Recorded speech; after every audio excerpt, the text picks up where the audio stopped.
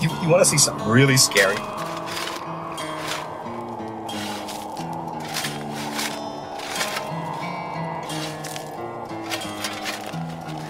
What's the boogeyman? As a matter of fact, it was.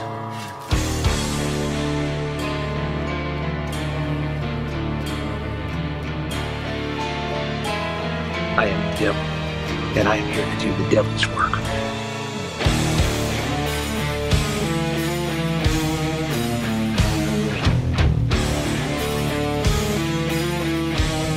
Welcome to the Grave Plot Podcast.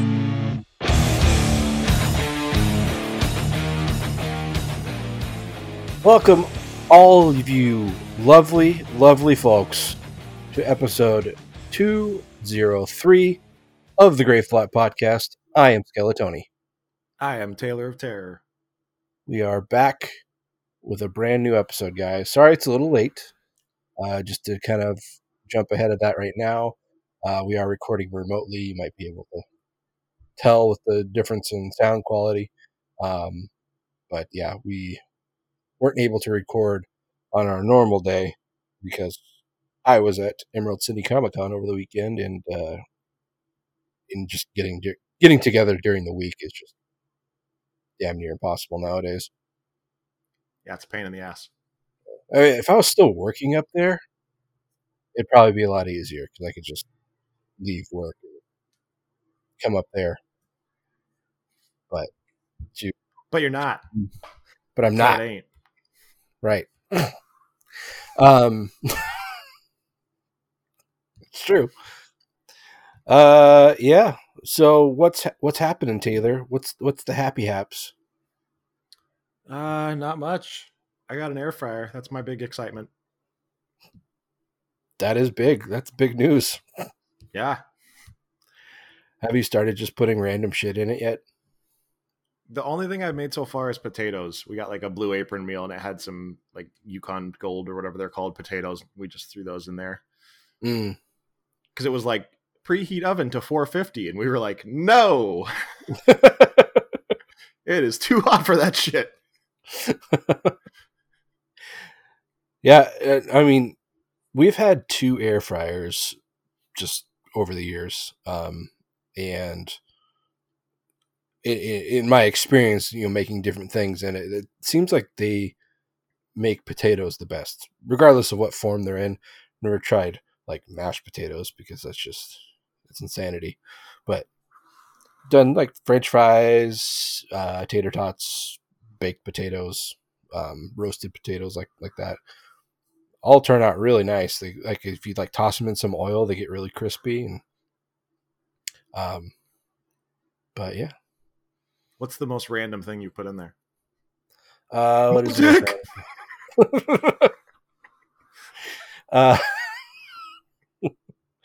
What did I put in? I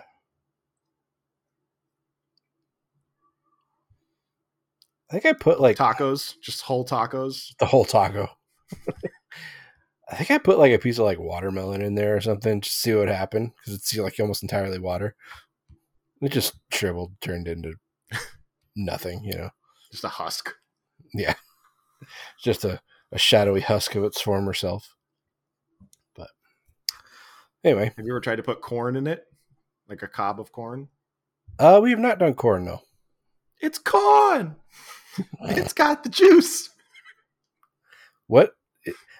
You're the second person I've seen to make that joke, and I have no idea what it is. There's some show, I can't remember what it's called. It's called Recess something. But they like ask little kids questions. And this kid was eating a corn on the cob. And the guy asked him like what he likes about corn. And this kid just went off for like 10 minutes about all the things he loves about corn. Oh, kids. They're insane. Crazy. Dude, like no joke. My kid is getting crazier by the day. Like the more of a personality he gets, the more insane he is. That sounds about right, yeah. Yeah. Yeah. Anything else new? Anything exciting in your world? Right, you said the only thing exciting is your air fryer. At the moment, yeah. Like going on vacation next month, that's fucking needed. Are you? Yeah, we're going to my girlfriend's sister's wedding in New York. Oh, okay. Why did it? For some reason, like in my head, that had already happened. Nope. I guess it was when Cheese went out for. I guess it was the bachelorette party.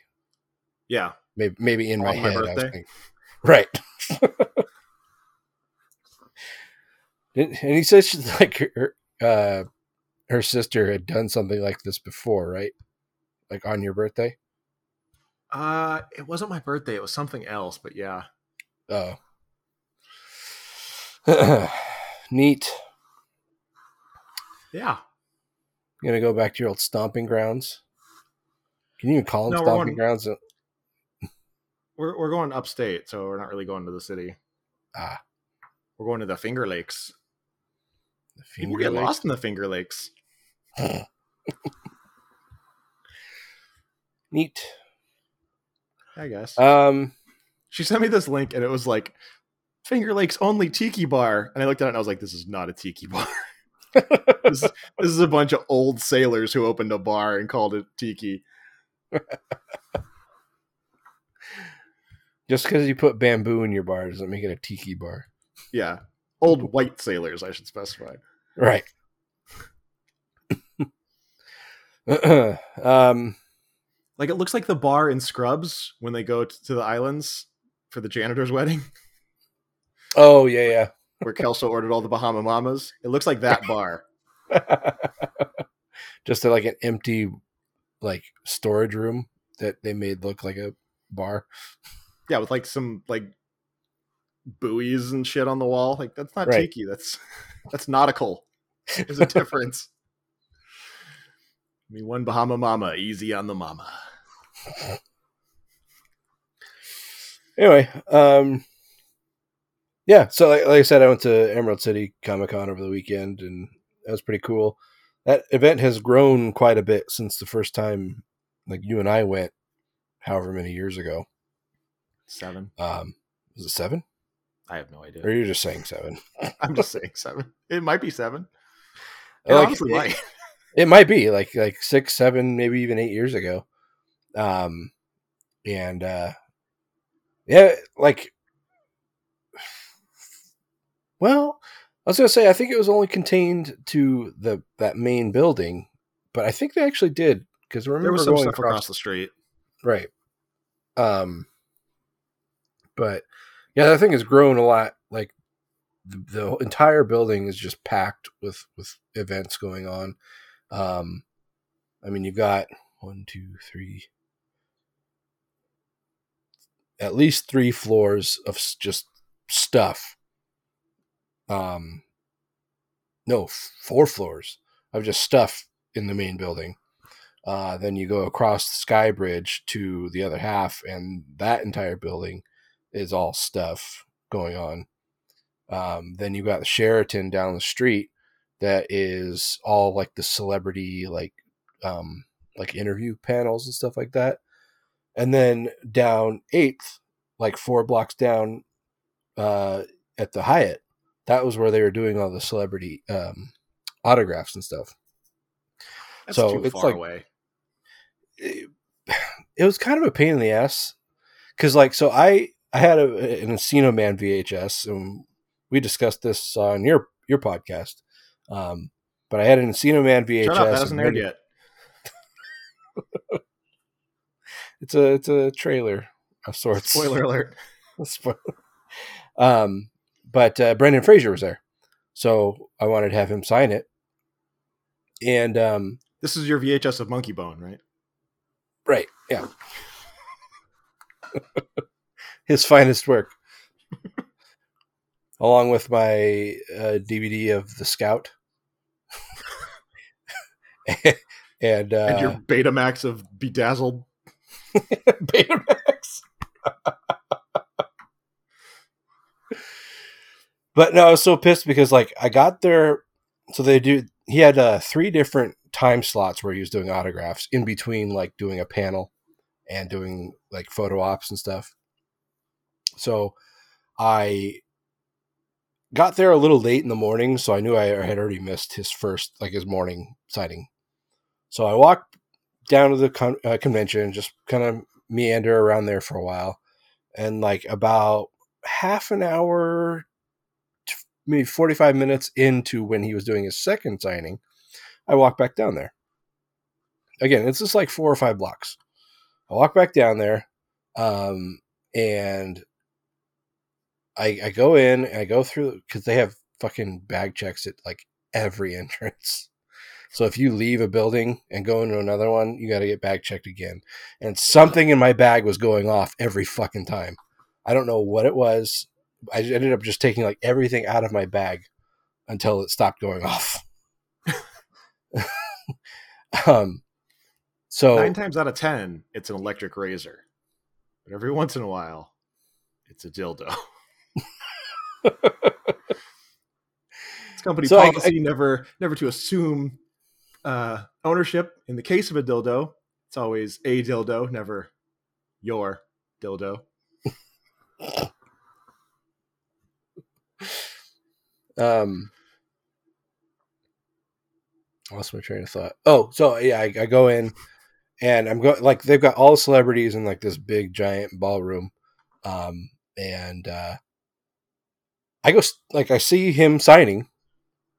I just get at the end of the line because that's what you do. And this lady that worked there, she's like, "Excuse me." Yeah. It's like, "Have you checked in?" No. So right next to the line, there's this lady another lady sitting at a desk. She's like, "Hey, you need to check in with her, and then you can stand in the line." Because I'd already pre-purchased an autograph, so I guess I had to check in to register that. So I go over, and she's like, "Hi, you looking for an autograph?" I'm like, "Yep." "Well, I got bad news for you." I'm like, "Ooh, don't start that way." No, you don't. I don't like that at all. She's like, "We are at capacity." And like, this is just less than an hour in to this signing slot. Like, we're at capacity right now. He has another sup. They're always going to be at capacity for us. Oh, you're at capacity? He's saying we're white trash.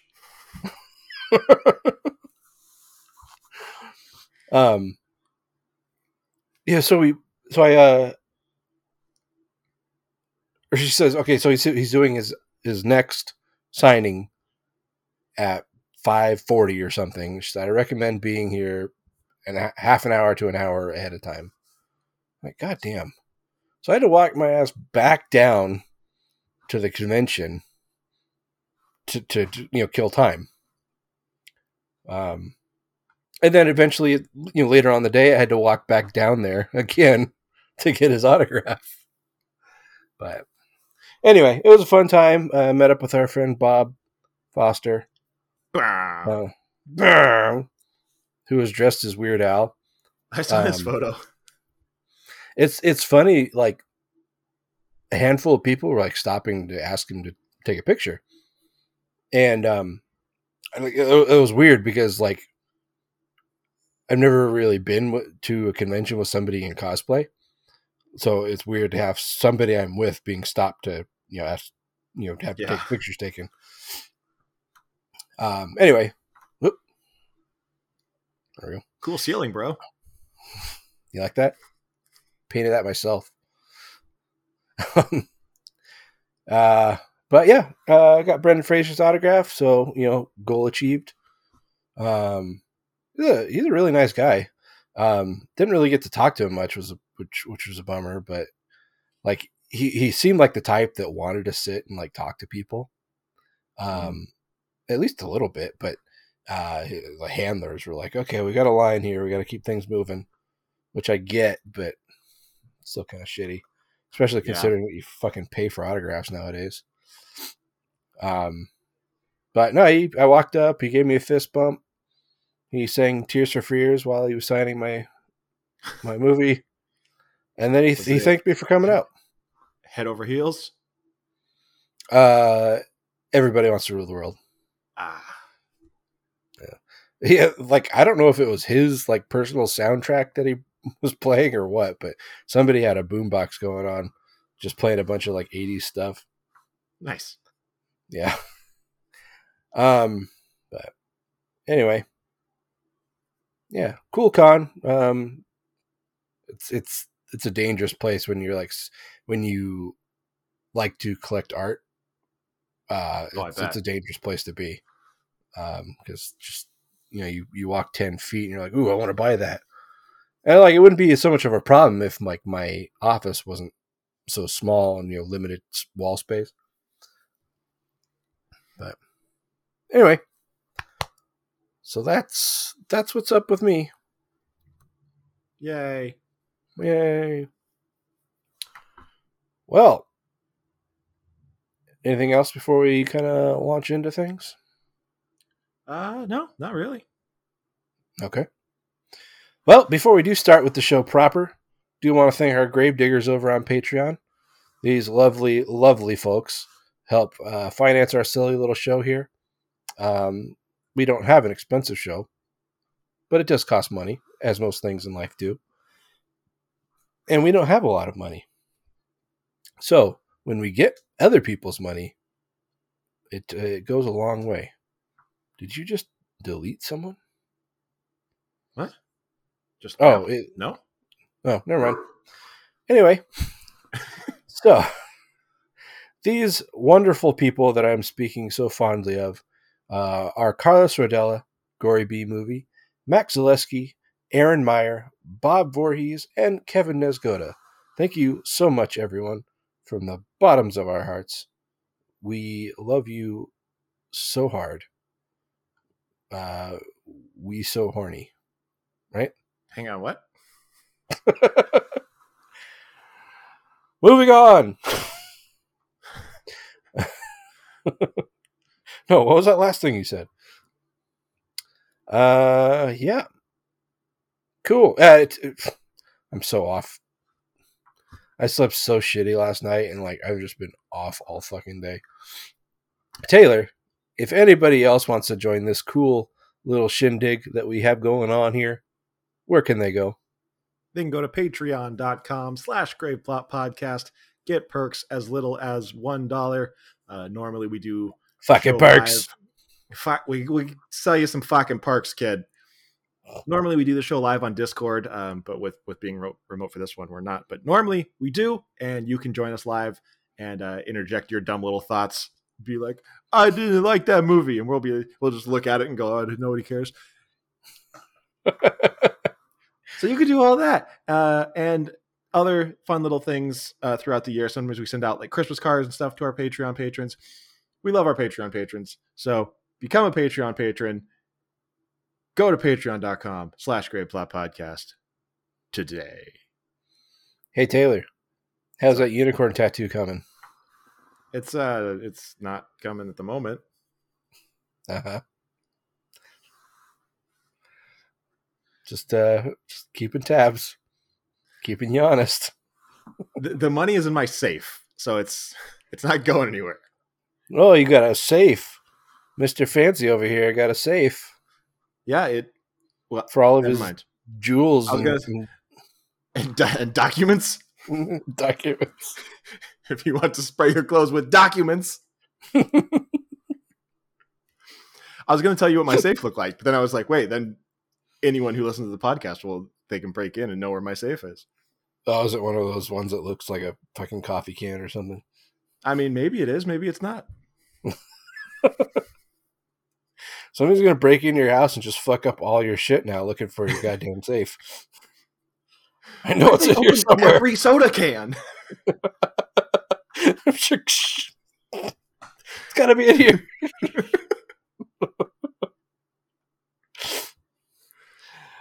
Oh, neat. All right. Well, let's keep this train rolling. Just spit all over my computer. And let's do some more business. Too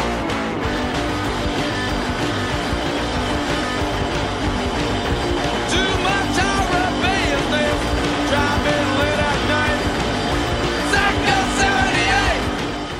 All right, starting out some real world horror. You know, I think there are just places in the world where you can just rely on certain things. You know, it's like you can rely on people in the South to be racist. You can rely on people in Florida to be stupid and racist, I guess. And you can rely on, seems like large parts of Mexico to just have really fucking terrifying things going on. I mean, am I right? To have firmly held beliefs in the supernatural is a big part of it. Yeah. But big news out of Mexico. Big news. According to a local media report, there have been sightings of a supernatural shapeshifter that has many of the citizens on edge. Many of these citizens. We have many teepees. According to a local media report, the peculiar situation began around 2 weeks ago when multiple people in the community of Coyoac? Cocoyoc? Coconut? Yes, God damn it!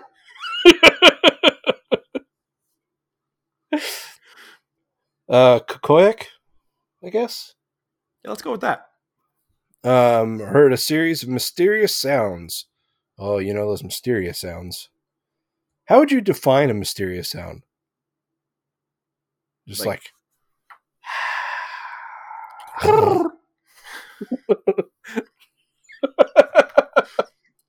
it's like, that sounds mysterious. Hey, what was that? I don't know. Oh, mysterious. It's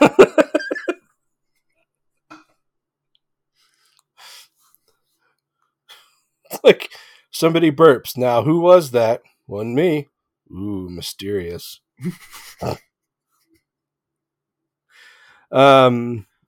Mysterious sounds which do not seem to have come from a person nor an animal. You know, that's a bold statement because there are animals out there that, they make noises I had no idea. Like, I didn't learn this recently because I'd heard it before and I was reminded of it recently. But, you know, when you watch a movie and something, you see like a majestic, like bald eagle flying over, and you hear that, ah! That is a hawk. That's not a bald eagle. A bald eagle sounds terrible. It sounds like a hawk dying. It's a terrible noise. Or like a giraffe dying.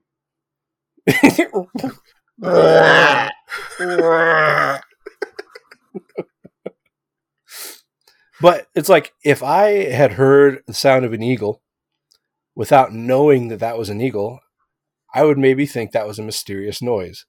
But I wouldn't jump to conclusions saying there's no way that's possibly an animal. I've never heard it before, so there's no way it could be an animal. Yeah. Let's see. Cocoyoc is a community where traditional beliefs are still strongly held. So residents have come to suspect that a supernatural being known as a Nagual is the source of the noises. Just fucking jump into conclusions like that. I don't know how people have that kind of mindset. How do we know what a Nagual sounds like? Yeah. It's like, oh, well, it couldn't possibly be, you know, a wolf or a goat in heat. Must be the Nagual. Also, the fact that it's a shapeshifter, it's like, oh, remember that noise that we heard? Oh, you mean the Nagual? Oh, yeah, it turned out it was a fox farting. Well, you know, Naguals are shapeshifters, so it could have been him. It could have been a fox, and then it farted. Or it could be a Nagual who shifted into a fox and then farted. That's what I'm saying. It could have changed into a fox and then farted. Right. Or maybe it can just shape shift its asshole and fart like any kind of animal. Maybe. That's like greetings from the interior. That's like America's Got Talent level fucking skill right there, is you can change the shape of your asshole to fart like any animal. Yeah. Howie Mandel would love it. The fuck am I talking about? Did you see when Howie Mandel posted photos of a prolapsed anus on his Instagram? Nope. No context. Did you see when Tommy Lee posted his whole hog on his Instagram? Oh, like we haven't seen it. I know.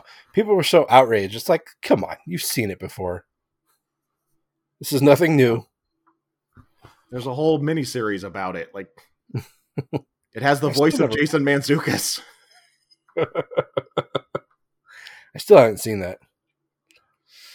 Let's see. Legend has it that such mischievous entities are able to shapeshift into different animals at night and can cause great misfortune to any humans they encounter.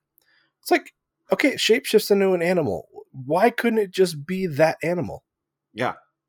What's the logic here? And like, why would you jump to that conclusion? It's like you have to want it to be that. Yeah, exactly.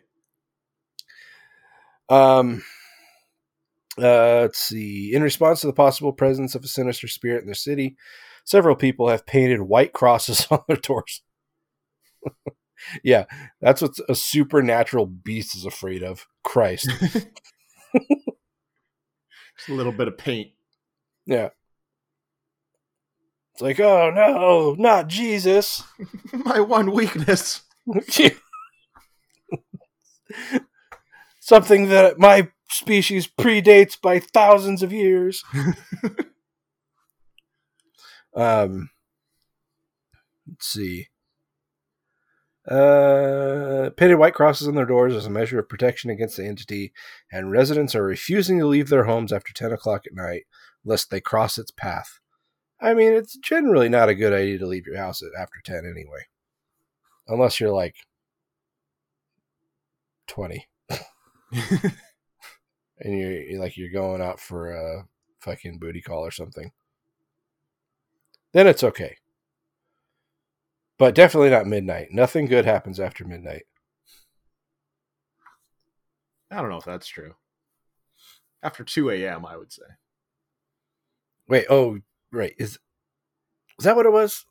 On High May Mother, it's 2 a.m., yeah. It is 2 a.m., okay. As I was saying it didn't sound right, but... Okay. Historian Gustavo Garibay stressed that the Koyuk is a cultural stronghold where until relatively recently there were still practices of magic and healers. And as such, he called for a greater respect from those who have made a mockery of the odd affair. No. I refuse to respect this.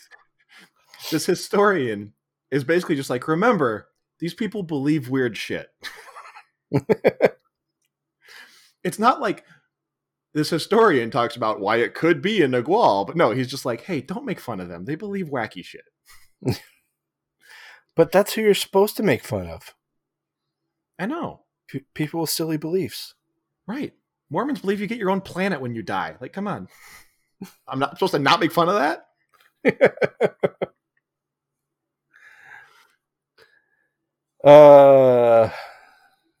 Neat. So yeah. Does it doesn't say where it is. Oh no. Okay. Okay. Right. Sorry. I forgot. The town is Kokoyuk. Kokoyok. Well, I mean, if you're worried about Naguals, then don't go to Kokoyuk. Don't go to Kokoyok, because apparently that's where they are. So stupid. Life is like a hurricane here in Duckburg. Race cars, lasers, aeroplanes. It's a duck blur. Might solve a mystery or rewrite history. DuckTales. What is this? This is my new favorite thing. So there is a new slasher series coming to BBC Three for our friends across the pond, isn't it? It's London, isn't it? You sound like y'all from London. It's a horror comedy called Wreck, and it is described as a slasher set aboard a cruise ship, created and written by Ryan J. Brown. I have no idea who that is. Some fucking guy. But it's described as a... It's what? It's Ryan J. Brown. You know him. Oh, sure, yeah. J is short for J. Yep. Wreck is being described as a tense thriller, mixing comedy with a slice of slasher, set aboard the Sacramentum cruise ship. The series follows 20-year-old new recruit Jamie as he infiltrates the 3,000-strong crew in a desperate race to find his missing sister. She was working aboard the same vessel on a previous tour and vanished mid-charter. Jamie is initiated into cruise life and gets a crash course on the tribes within the staff. The theater kids, the mafias, and the low-paid workers. The mafias? That's a new one. For this overworked and underpaid crew, life below deck can be an odyssey of partying and excess, and they remain oblivious to the bloodthirsty murders taking place on board. Jamie is forced to turn detective and uncover the sinister truth. Sounds tense. Yeah, man. Chris Baugh from Boys from County Hell has directed and executive produced all 6 episodes, so it's a fairly short series. The series will premiere... Huh? I think most British shows are relatively short. That's true, yeah. The series will premiere at London's Fright Fest on August 26th, before launching on BBC Three and BBC iPlayer later this autumn, which is fall for you Americans. The killer in this show, killer's got to have an iconic mask, right? Naturally. Jason, Leatherface, Ghostface. The killer in this one is named Quacky, and he is dressed head to toe in a giant duckling costume. Wearing a rain slicker. I saw other photos where he's not wearing the rain slicker, so I don't think that's part of his total costume. Oh, okay. He just wears it when it rains, I guess. Got it.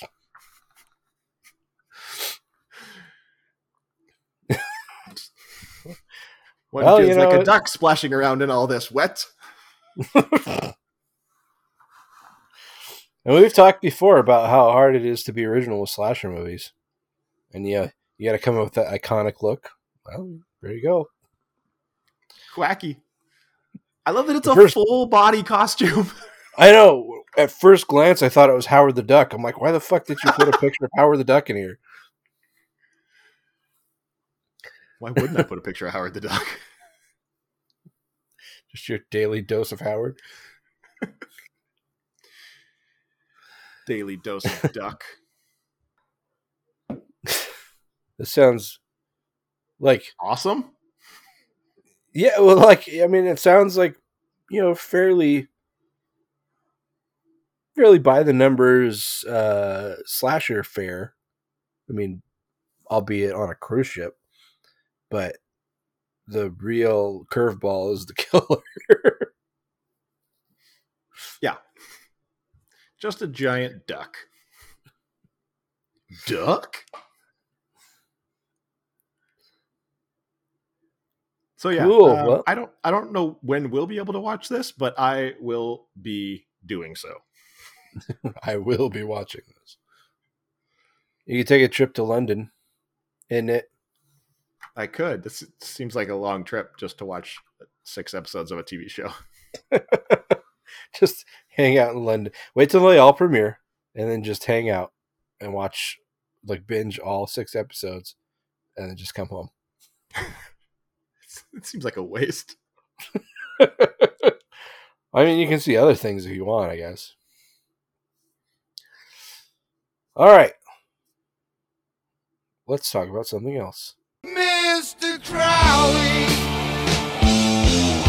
what went on in your head? Oh, Mr. Crowley, did you talk to the dead?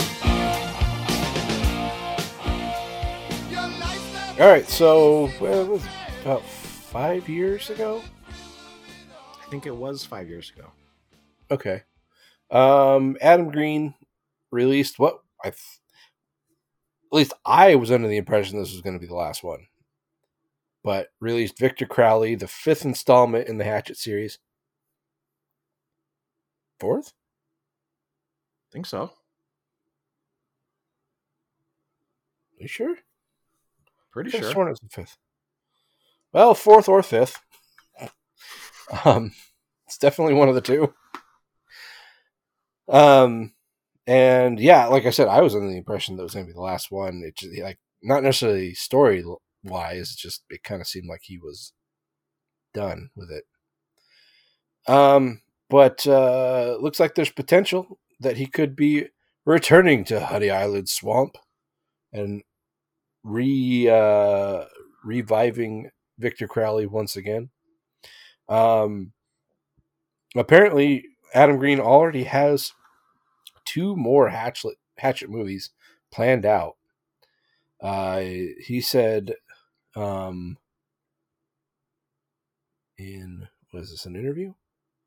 Yeah. Okay, well, interview somewhere.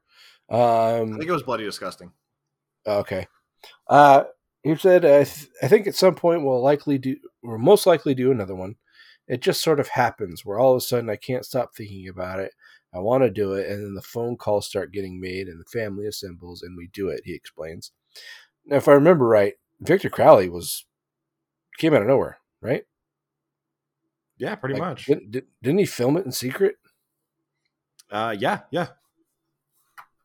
Because he invited people to something, and then it was like Hatchet viewing, I think. Is that what it was? And then it was like, surprise, it's a screening. Right. Yeah, it was, I think, Alamo Drafthouse. Was it like a 10th anniversary or something? Maybe something like that, yeah. But yeah. Let's see. It would have to be everybody, or it would have to be that everybody's ready to do it. I can tell you there's plenty of people that are. I just got a call this morning from a very important person in the series. Probably like Kane Hodder. Probably Kane, yeah. I'm just not ready. That sounds like Green. Yep. It's like, hey, all the wheels are in motion, everything's ready to go, but I'm not ready to do it right now. Like, we've discussed before, like, I don't know. I think it's a little uncouth to psychoanalyze people, but just listening to the movie Crypt over the years, and I mean, full disclosure, I haven't listened in several years, but when I was listening, man, that guy sounded like he needed some serious counseling. Yeah. And I feel like it affects his career, but whatever. Let's see. The pandemic. Hold on. The pandemic put a halt to his long gestating adaptation of Greg Taylor's Killer Pizza. Oh, okay. I do kind of remember this. That was a long time. Yeah. Originally set up as a feature at MGM in 2011. It was reworked and ready to go as a TV series before the world shut down. Yeah, God, that was like his big thing, is Killer Pizza. Like every episode of the movie Crypt is talking about that. Yeah. And it just never happened. There's a couple things happening now that I'm really excited about that I can't talk about, but hopefully I'll do some of that, and then maybe I'll be ready to come back to Hatchet. It says, I just want to thank the fans, he says with authenticity in his voice. It's such an overused thing to say, but it's so different with It's so different with Hatchet because this was completely made by fans. It was never marketed in a real way. It was never on a million screens. It has always been a grassroots thing. To see what it's become 17 years later, and that there's such a desire for more, is mind-blowing. I wish this could happen for everybody who ever tries to do this, because it means so much more. It means so much more than people will ever understand.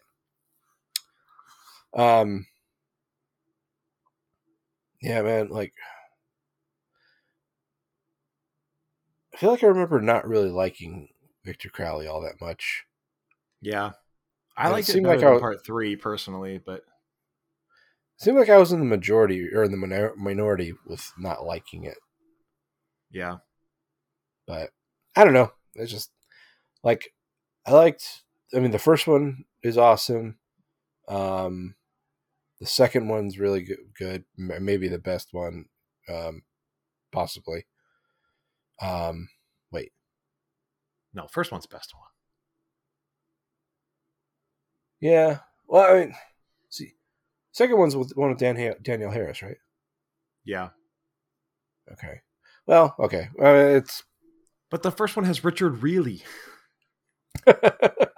He made $1 million. No, I mean, the first two are definitely the tops as far as the whole series goes. And then, in my opinion, I feel like they just kind of were on a decline. I think it's been a while since I've seen Victor Crowley, so I'm kind of going off of what I remember when we reviewed it. And I feel like while I didn't really care for it all that much, I did think it was better than 3. That's my thought. I don't remember what you said, but that's my thought. Yeah, I feel like I remember thinking that too, but I think I still didn't really like it all that much.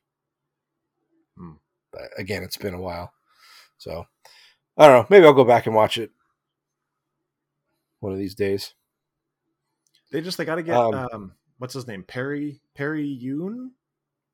Perry.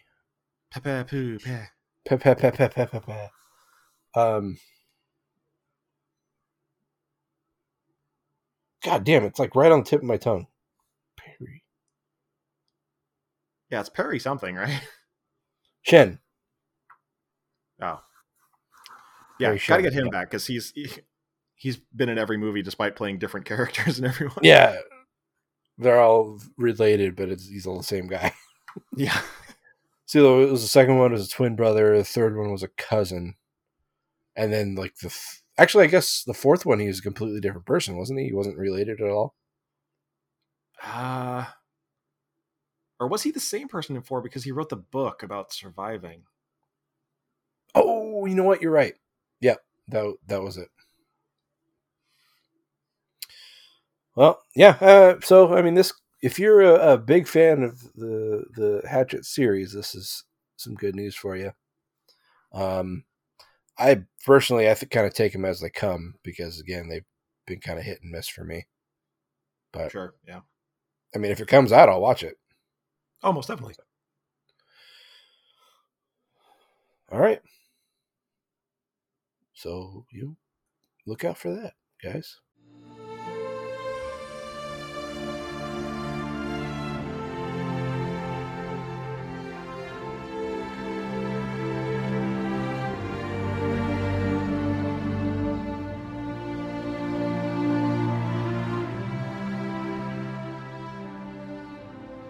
So about 3 years ago, there was a video game that came out when, zombie video games were really hot.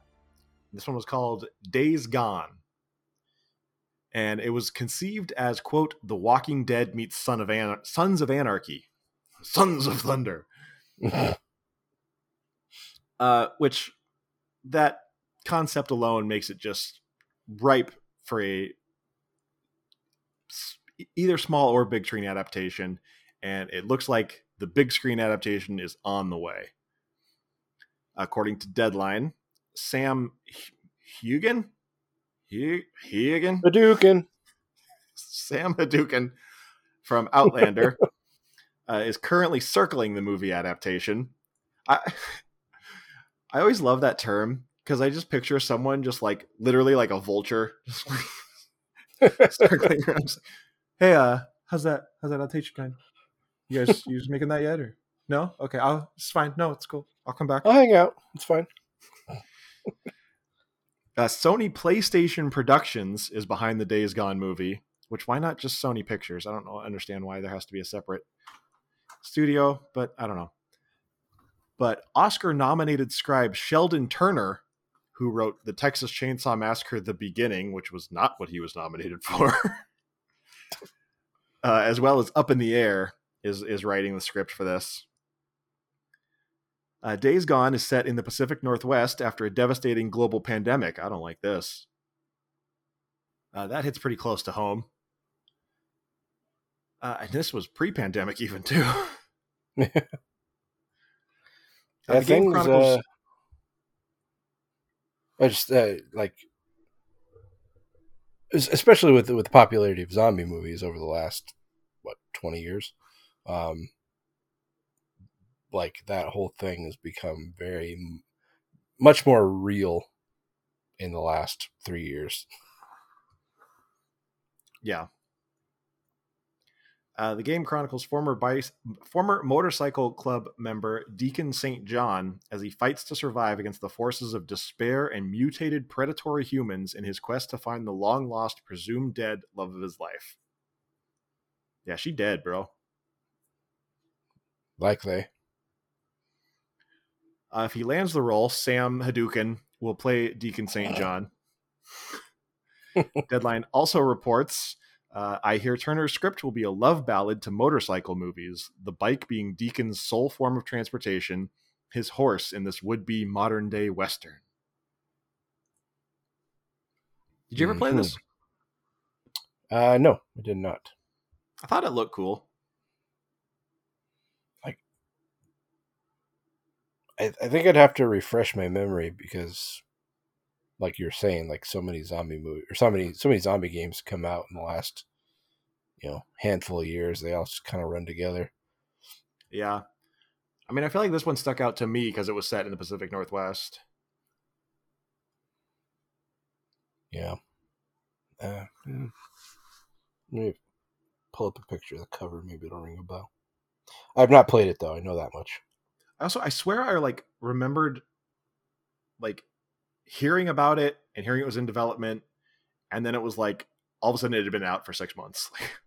There was no hullabaloo when it was released. Hullabaloo? The Ricketa-Racketa? Yeah, no, this doesn't even look familiar. Yeah, I don't know how that slipped by me, but I don't know what to tell you, man.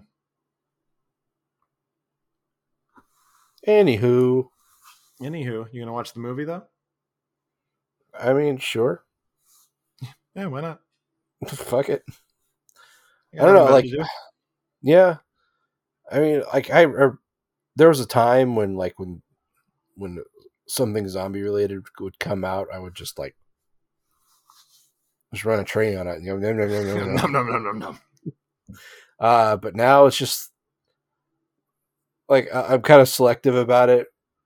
Not necessarily choosy. It's just maybe I'll make time for that. Maybe I won't. I don't know. Because I think you and a lot of the world is just so fucking burned out on zombies. Mm-hmm. It's when they were small scale stuff, independent movies or small studio movies, that was one thing. But then once the bigger studios started getting a hold of them, and with Walking Dead and everything, that's just studios, Hollywood as it is, just started pressing that button over and over, and now the button done broke. Yeah, and it's all the independent ones mostly are now it's in a truck station. It's it's the same movie. Yeah. This is just Night of the Living Dead. Just because you're in a different location doesn't make it a different movie. Yeah. But I mean, I don't know what a truck station is, but Well, and when you really break it down, most zombies movies are like the same thing. Yeah. It's a bunch of survivors trying to survive. You know, a lot of other monster movies can have basically a centralized threat, but you know, have a different premise. You know, different cast of characters. You know, it's like vampire movies. You know, sometimes it could be like, you know, Dracula, and it could be like Van Helsing and, you know, Jonathan Harker and all that whole thing. Sometimes it can be something like Lost Boys, where it's, you know, vampires and just kids that don't really know what they're doing. Or sometimes it can be like Buffy the Vampire Slayer, where it's, you know, an actual vampire slayer and that kind of thing. So it can, that can change dynamic, even though it's all vampire movies. Zombie movies, they're always the same. The only thing that changes is the setting. More or less, yeah. But, anyway, you haven't played the game, I take it. No. Yeah. Well, maybe if I can find it cheap at like GameStop or something, I'll pick it up. Now that it's been out for a couple years. You could probably buy it like on a PlayStation store.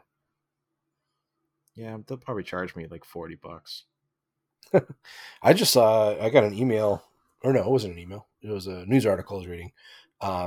Apparently Sony is being sued in the UK because being the only distributor of PlayStation games, like digital PlayStation games, they're in like this perfect setting to where they can overcharge for games. There's like this class action lawsuit against them. And I mean, like, I think there's already been a settlement, or I don't know, maybe there's a projected settlement or something. But it'd be nice to see them do something like that here in the U.S. because I am sure that they're overcharging here too. Yeah, and I feel like that would go for like Xbox and any other one too. Yeah, I mean, like the whole premise of it being like, you know, them being the only retailer of digital PlayStation games. Like, who else would sell them? Amazon. I mean, yeah, Amazon or like Steam or something. Yeah, but I mean, Steam is mostly like, or I think all PC computer games. Yeah, oh. PC games. Yeah. All right. But anyway, well, if you are still into zombie movies, then fucking look out. Yeah. Zombies. There's a little place where the sun sleeps late and pulls himself a shot of tequila. It's a little place called Pleasure Island. That's where I'd like to feel ya. It's easy to find just beyond the last wave. Dolphins and whales. All right, so Gamescom, which is a big gaming event where all of the well, not all of them, but a lot of game developers will start unveiling their upcoming rosters for the coming year. I think it's going on right now, right? I think it was last weekend. Was it last weekend? I think so. Oh, okay. Well, at Gamescom, it was announced that Dead Island 2 is coming in the near future. Fucking finally. No shit. Looks like the release date is February 3rd, 2023. So here, just in the next 6 months. Day before the Great Platte Film Fest. Ooh. Buy your tickets now. No, not buy your tickets. Submit your phones now. This is rich. Like when the first game come out, like 15 years ago? Something like that, yeah. Several months after the events on the Benoi. Who do The you United voodoo, States bitch? military.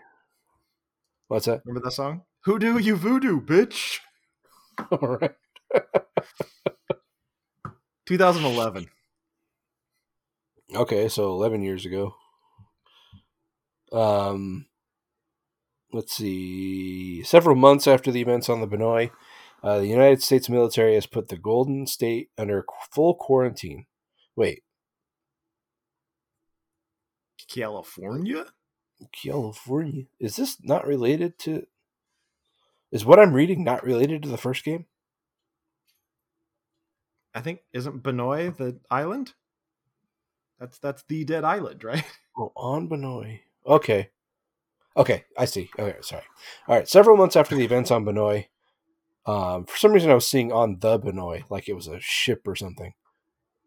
No. Wrong. Idiot. Several months after the events on the Benoi. Nope.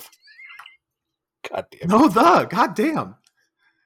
On Benoi, the United States military has put the Golden State under full quarantine. Now a restricted zone, California has become a bloody paradise for those who refuse to leave their homes and an action-packed playground for renegades who seek adventure, glory, and a fresh start. Combining the classic Dead Island elements of immersive close combat and role-playing, Dead Island 2 features crazy, never-before-seen handcrafted weapons and over-the-top characters in taking players from the iconic Golden Gate to the celebrated beachfront boardwalk of Southern California's Venice Beach. That's a long trip. Yeah, Benoi is like it's about 8 near hours. Australia. Well, I think maybe it's just like saying that like it's become a global thing now. I guess so. Because that was the outbreak. But now, apparently several months later, I mean, what was it, like 140 months later?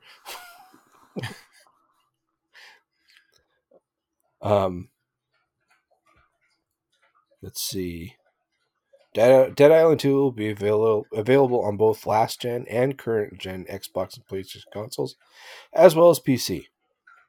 As in the first game, which came out over a decade ago, players will be crafting weapons to fight back with the seemingly never-ending hordes plaguing the West Coast.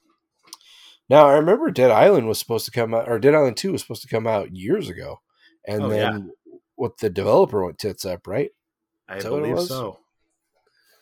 And then I think only a few years ago, some new developer bought the rights, and basically, I don't even know if they took the old game that had been developed and ran with it, or if they started from scratch. But I feel like they probably did, because I remember there was like a teaser thing with a guy roller skating on the boardwalk. He was like rollerblading down Venice. He was jogging, yeah. But I know what you're talking about. Yeah, he's jogging with a soft J. Yeah, I remember because I can't remember if he had gotten bit or if he'd already been bitten or if he gets bitten in the course of the teaser. But I remember as he's running, he's like there's a bunch of shit going on behind him, and he's slowly turning into a zombie as he's running. I remember that. But anyway. So again, zombies. Yeah, zombies. It's depending on your burnout of zombies. Maybe this will be something you're interested in. It is coming out fairly soon, so keep an eye out, guys. Everybody's running when the circus comes into the town. Everybody's running for the likes of the killer clowns from outer space. All right, one more video game story. Fuck it. The asymmetrical multiplayer horror games have been the big rave lately since Friday the 13th and now Evil Dead, of course. And the new one, what's it? Dead by Daylight. Dead by Daylight. Thank you. The new one that I think we all saw this coming, right? Killer Klowns from Outer Space, the game. Killer Klowns in the last 5 years ish has just gotten like this new breath of life. I don't know exactly where it came from, but it's been, they're having a bit of a resurgence. Yeah, it's been really popular lately. They put like a short film together or something for Halloween Horror Nights. Oh, really? Yeah. Huh. Yeah. The game. You know, didn't they do? I think that was a maze last year, or the year before.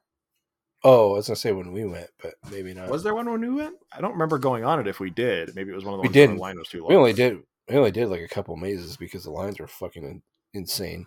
Yeah, we did all the generic mazes. Right. This is from TerraVision Games and Good Shepherd Entertainment, obviously based on the iconic 80s film. In the battle between killer clowns and citizens of Crescent Cove, team up and use your wits to harvest humans or save them from the alien invasion. You can play as the killer clowns as you cooperate in a team of 3 players, utilizing their outlandish abilities and weapons as you hunt humans, or you can fight back as a team of 7 human citizens of Crescent Cove. Pick your class, explore the city for valuable loot and weapons, avoid getting captured by clowns, and try to survive. You can choose from 5 classes of killer clowns and humans, each with their own class and abilities that you unlock by leveling up. Humans share a pool of multiple respawns per match, so communication to beat back the clowns is key. According to the developers upon release. What?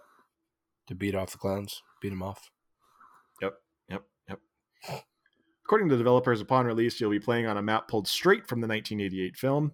They also state that they have big plans for future seasons that will keep you updating your strategies while playing. Killer Klowns from Outer Space, the game, will arrive for PC via Steam, PlayStation 5, PlayStation 4, Xbox Series, and Xbox One sometime in 2023.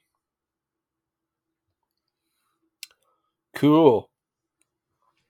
I'm curious that, like, they said that they've got big plans for future seasons, but, you know, you got something like Friday the 13th or even Evil Dead, where you've got several movies to pull from. Killer Klowns was one movie, so it's like, you're going to have to start making shit up. Exactly, yeah. It's like Friday the 13th. I can't speak for Evil Dead because I haven't played it yet, but I know Friday the 13th, they had multiple maps that were all locations from the individual movies.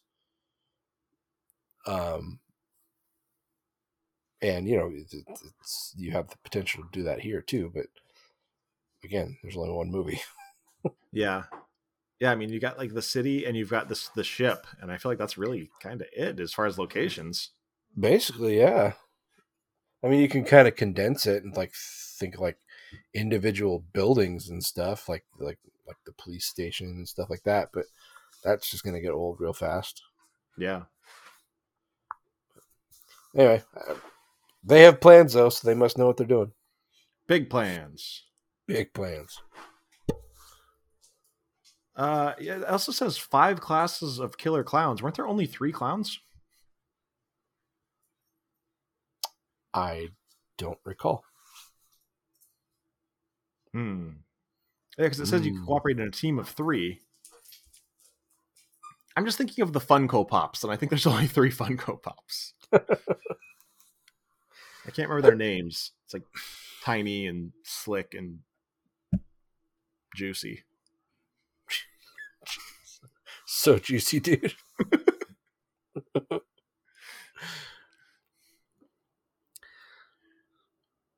Neat. Well, that's horror business, guys. We made it. Yay! To the middle of the show. Boo.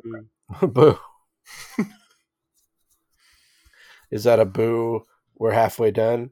Or boo, we're only halfway done? Yes. I just wanted to do a boo yay. All right, guys. Next up, we're going to do some film reviews.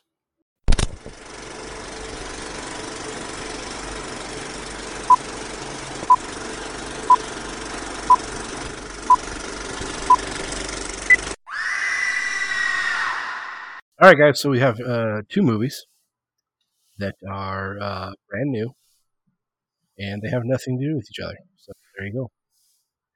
I feel like I almost feel like a obligation to preface that because we've been doing so many theme episodes the last year or so. Yeah, I mean, we usually try to make them fit unless they're just both new movies. But yeah, I'm like racking my brain trying to come up with some tiny thread, but I have nothing. Yeah. Yeah, these are two very, very different movies.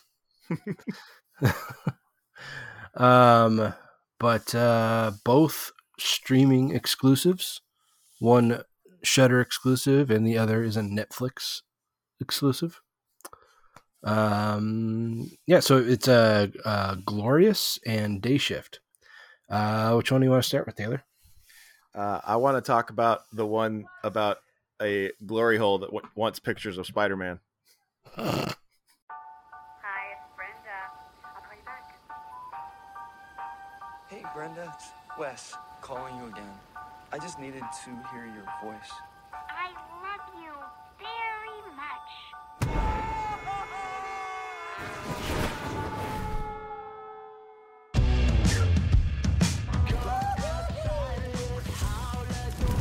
You know, some things may seem broken.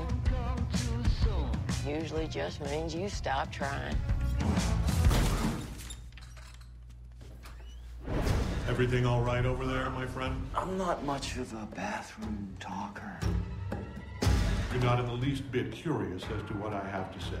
I'm just not into conversations with random dudes hiding out in bathroom stalls.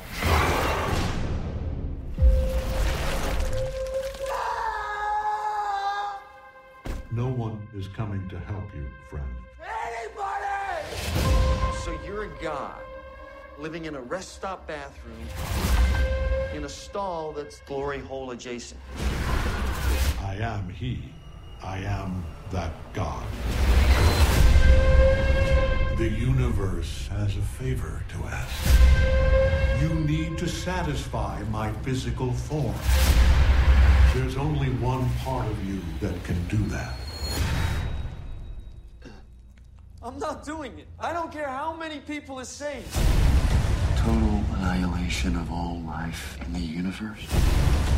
Your feelings tear you up inside, pure and raw. That's what I need from you. What did you do, Wes?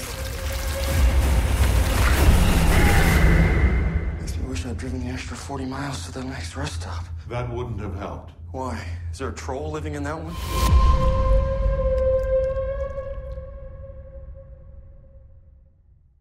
So I just want your best guess right off the bat.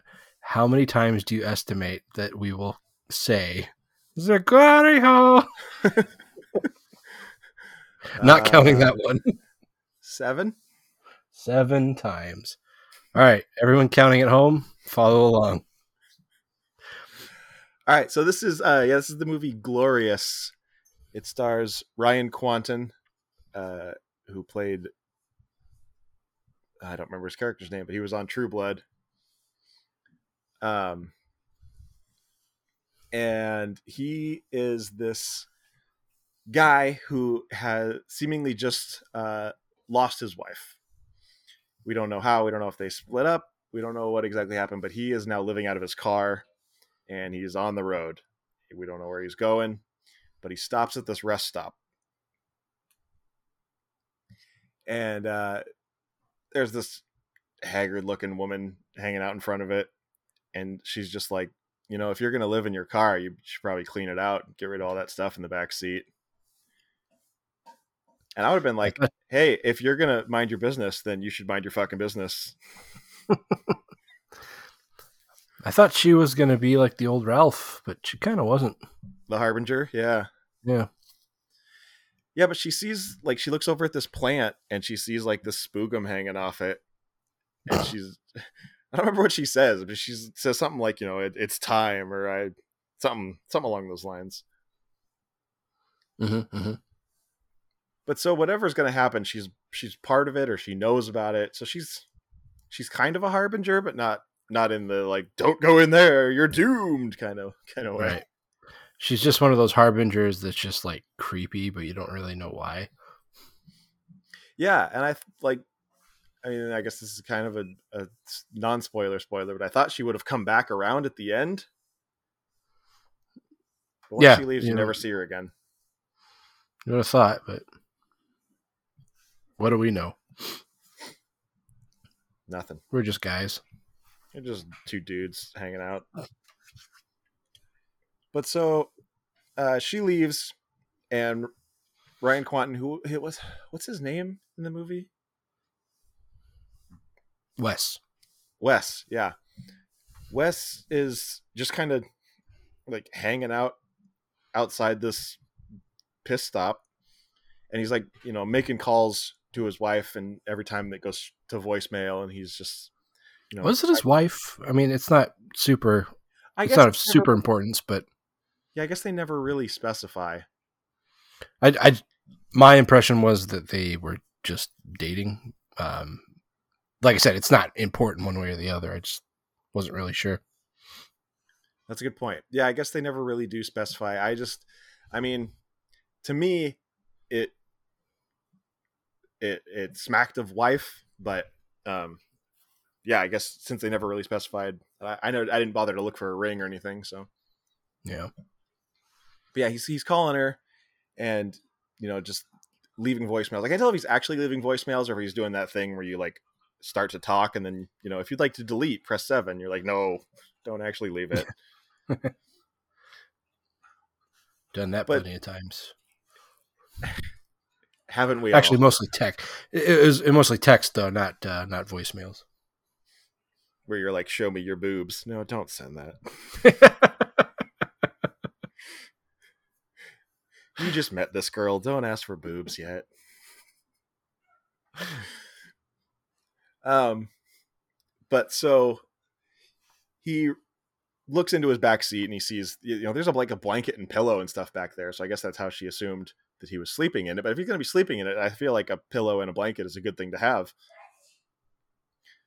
But he also has a good old bottle of whiskey. Big old fuck off bottle of whiskey. Which he decides to just chug, which just made me feel like vomiting. It's not a good idea. Like, you never want to do that. It's not a chugging liquor. No.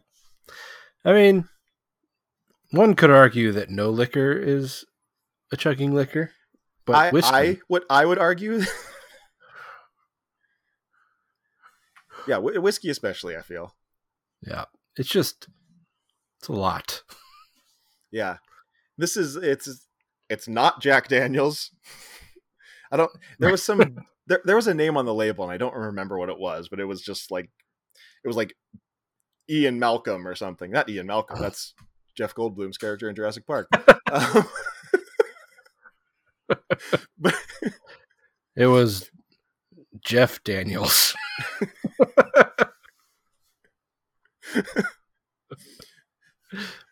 But no, it was just some like generic man's name, but the label is like black and white and the bottle is, like squared off. Like, it's clearly a Jack Daniels bottle. Yeah.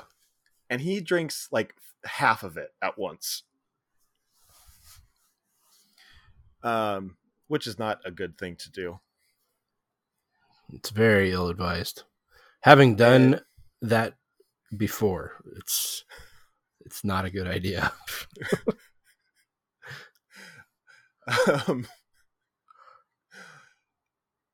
Yeah. Is this whiskey or perfume?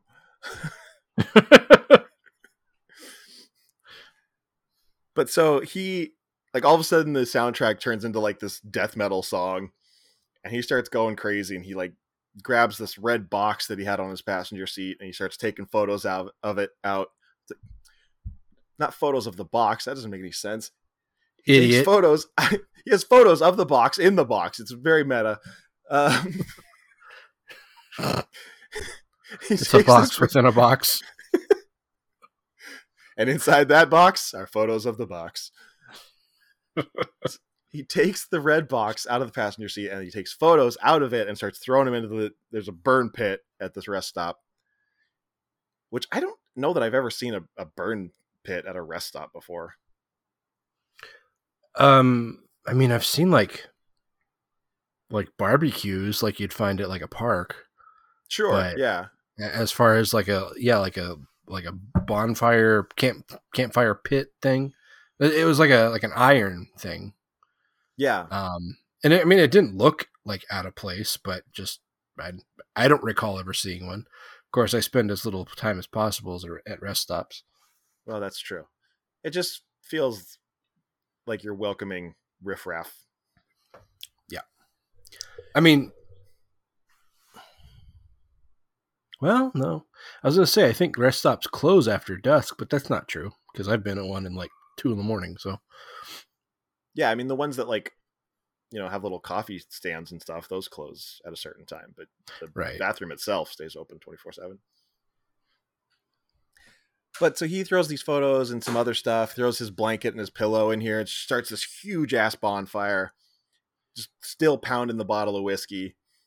Like I said, this death metal music is just raging. And doing man stuff. Yeah, just partying by himself. And the next day, he wakes up face down in the dirt, as one does. Hungover as shit, obviously. Man, I felt his hangover. I mean, like, he wasn't like, I don't know, he wasn't selling it that hard, I guess, but just like, I don't know, something about the way he was acting and carrying himself. I'm like, man, I've been there. I mean, when I get that hungover, I don't move. But yeah, that was one thing that stood out to me. Is like he's moving a little too fast.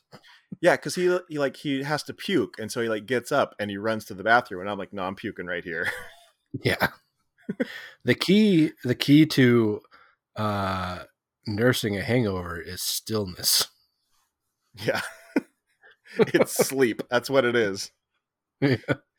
Nope, I'm just gonna go back to sleep for 12 more hours. God, I'm so glad I don't drink that much anymore.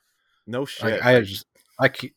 If even I get like the smallest hangover anymore, I just can't hang. Yeah, same here. Yeah, like I said, he gets up and he like rushes to the bathroom to puke, realizing that at some point in the night he threw his pants in the fire. Fuck my pants. These are a symbol of oppression. I mean, I guess we should be lucky he didn't burn the rest of his clothes. Yeah. But so he goes into the bathroom and he just starts launching his guts into the toilet. And all of a sudden he hears this voice that's like, I need pictures of Spider-Man.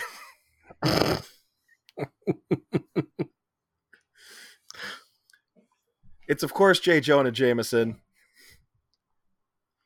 And Wes, the guy says, are you okay? And he's like, yeah, I will be. He's like, is that the last of it? And he goes, yeah, I think so. And he like looks over and he sees this big elaborate painting. And it's like the body of a woman, but with 3 tits, like from Total Recall, but with eyes for nipples on each one. But then the head is like big worm-like creatures. And each one of them has an eye at the end. And then right in the middle is the glory hole. Ting. The glory hole. Ting. That's my little counter going off. But yeah, this person on the other side of the glory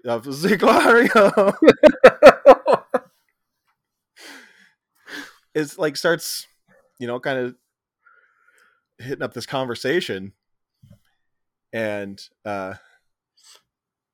he starts saying stuff about how like he like really needs to talk to Wes and it's very important, so please come back in the stall. And Wes is just like, yeah, this is not really my scene. I don't really make a habit of making friends in public restrooms. he says in a stall that's glory hole adjacent. But he tries to leave and he realizes he can't, like the door is locked. And so this voice on the other side of the glory hole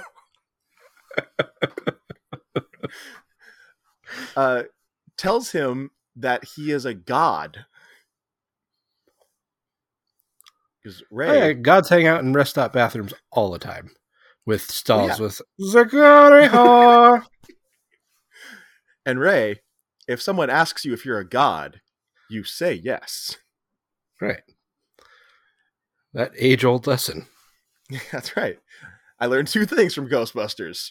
That and don't cross the streams. Right. But this god, his name is Gadanahua.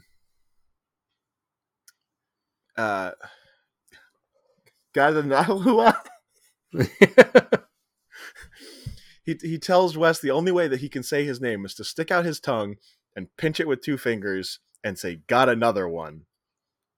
And so it's a Gadanathawa, which apparently is from Lovecraft. Did you know that? I did not. Yeah, like I mean, yeah, this whole movie I was like, this is all very Lovecraftian. Right. And then I like read a review of it, and they were talking about how Gadanathawa is actually from Lovecraft and is the son of Cthulhu. So every time he's talking about his father, he's talking about Cthulhu. Mm-hmm, mm-hmm. Although the creature they show does not look anything like Cthulhu. No. It looks like the Mind Flayer. I mean, yeah. And like there's a scene where Gatanathawa is basically explaining his origin, and it through moving pictures on the side of the stall. That was cool. I like that. That was good. Yeah. And the imagery of his father was basically just this big red blob with tentacles. There's a brownish area with points. Right. But yeah, he basically tells Wes that his dad, who we now know as Cthulhu, they don't ever say that in the movie, but he says that his dad had these children, and one of the children like cut him, and that's what created the universe essentially, including all life. But Cthulhu hated humans specifically and wanted to just wipe him out.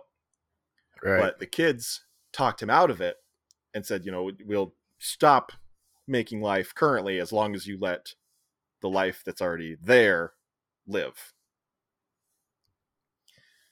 Joke's on him, because we learned to fuck and make babies. We spread our seed all over this bitch. All over faces and boobs. When he was telling the story of his origin and like how his father's story, I thought that he was talking about Cronus from Greek mythology, but I had to refresh my memory on the story of Cronus, and it didn't quite match up. But yeah, I thought it was just kind of a mashup of just like Greek mythology and then just like Christianity and just a little sci-fi thrown in. Yeah, which I guess is kind of what Lovecraft is. Yeah, kind of. But Gadanathawa, or Gat as he starts to be called, Wes starts he gives him the nickname. But he says that his father created a creature that could wipe out all life on Earth just in case he ever changed his mind and needed it. And Gat is that creature. And this is the big oh shit moment. Yeah. But it's funny because like, try and dance around this as much as possible. The way he initially says it is that he could just like like Thanos, snap a finger and all of life is over. But it's kind of the way he implied it. Yeah. Yeah. But he kills somebody at one point and it's very hands-on. Right. So it's like, if that's what he does to kill people, I think the military could probably take him down before he gets the job done. Well, he says like when he says, or, Wes is like, so he says, oh, so you're saying you're a god. He's like, well, demigod would be more or he said, I guess you might call me a demigod. Titan would be more accurate. Yeah. And when he said Titan, that's what made me think Greek mythology. Yeah. But again, when someone asks you if you're a god, you say yes. Sure, yeah. But he says that he needs Wes's help. He says that Wes has been brought there as part of his fate, and that Wes is the only person that can stop this, that Got's father is coming, and Got is turning into his corporeal form, and he needs Wes's help to become ethereal again so that his father can't find him and make him wipe out all life on Earth. Right. And it's great because Wes thinks that the only way that he can do this is via the glory hole. Yeah, like God just keeps ambiguously telling him, like, I need you. I need. I think he needs to say, like, I need a piece of you or something along those lines. And he's like, after almost the entire movie's worth of deliberation, he finally says, "Okay," and sticks his dick in the glory hole. And at one point too, God has like a little worm thing that comes out of the glory hole. The glory hole. A little thing. So he sticks his dick in, expecting some, event, and there's just silence. And God's like, "What is that?" That was probably my favorite part. Yeah, and I think he says, like, "What the hell is that?" Like, it's like, do you really think your human penis would be the answer to saving the world?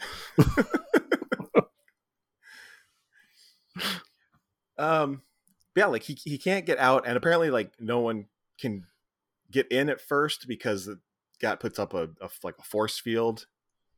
But then somebody does get in, which he does talk about, like, his powers getting weaker as his father gets closer or something. But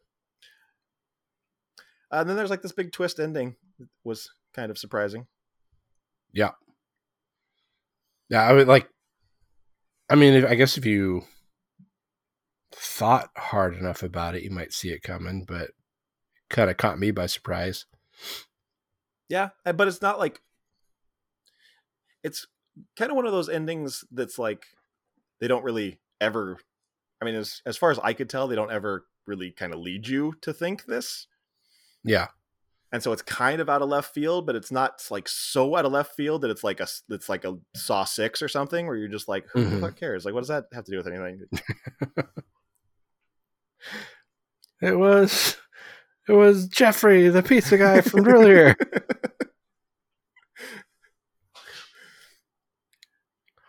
I did see some people like debating whether or not any of this actually happened. Like it was all in his head? Yeah. But I didn't really like, I mean, I guess that's possible, but nothing in the movie led me to think that. I mean, yeah, I guess if you want to just kind of freely say, oh, well, the 90% of this movie didn't actually happen, it was just all in his head, and if that's the kind of, if that's the world you want to live in, then, there's nothing saying you can't, I guess, and I'm sure, the director and the writer are probably not going to say anything. They'll probably just leave it open to interpretation. Oh, I'm sure, yeah. Because that's what those artistic types tend to do. But no, I mean, like, by the end of the movie, I was not really in any mind frame was thinking that like this is all his imagination, some fever dream or drunken stupor or anything like that. Right. Like the only justification I saw was that at the end Gary's car was gone, but I like rewound it and watched the end again, and I was like, they don't show the parking lot. So how could you know Gary's car was gone? Oh, wait. Oh, so this was an argument that you saw. Yeah. Oh. Huh. I wonder where people are getting that if they can't actually see anything. I don't know. People who haven't seen it are like, who the fuck's Gary? Gary. You have to go watch it. Gary is a guy in the movie. Spoilers, goddamn. Or maybe he isn't in the movie. Who knows? Maybe Gary is the name of the actor. Surprise, Gary Sinise is in this. Gary Sinise.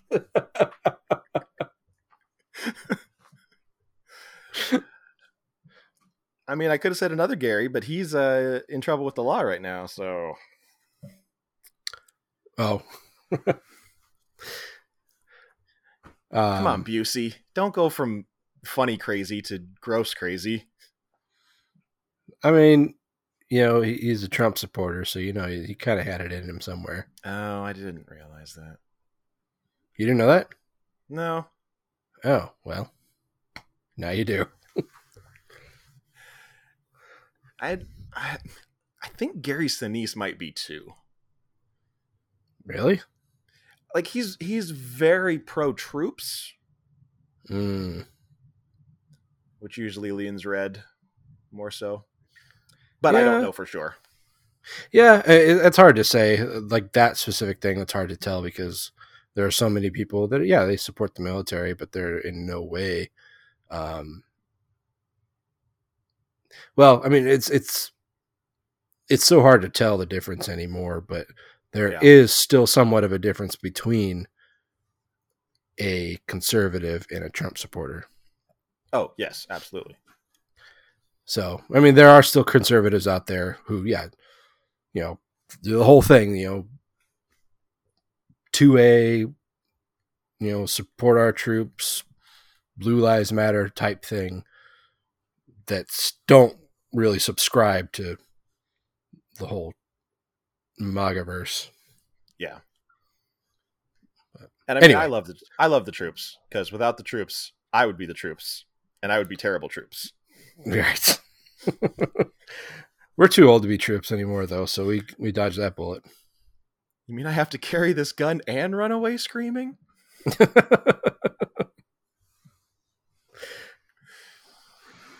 I saw something. Oh, go ahead. Never mind. Go ahead. We're getting too in the weeds. I was just going to get back on track. That's all. All right. That's fine. I like this movie. Yeah. I have no real complaints about it. I mean, it's kind of a slow burn, but I kind of had that impression going into it. Literally the only thing I heard about it was that it was a talking glory hole with the voice of J.K. Simmons. And so I was expecting like an actual talking glory hole, not someone talking through a glory hole.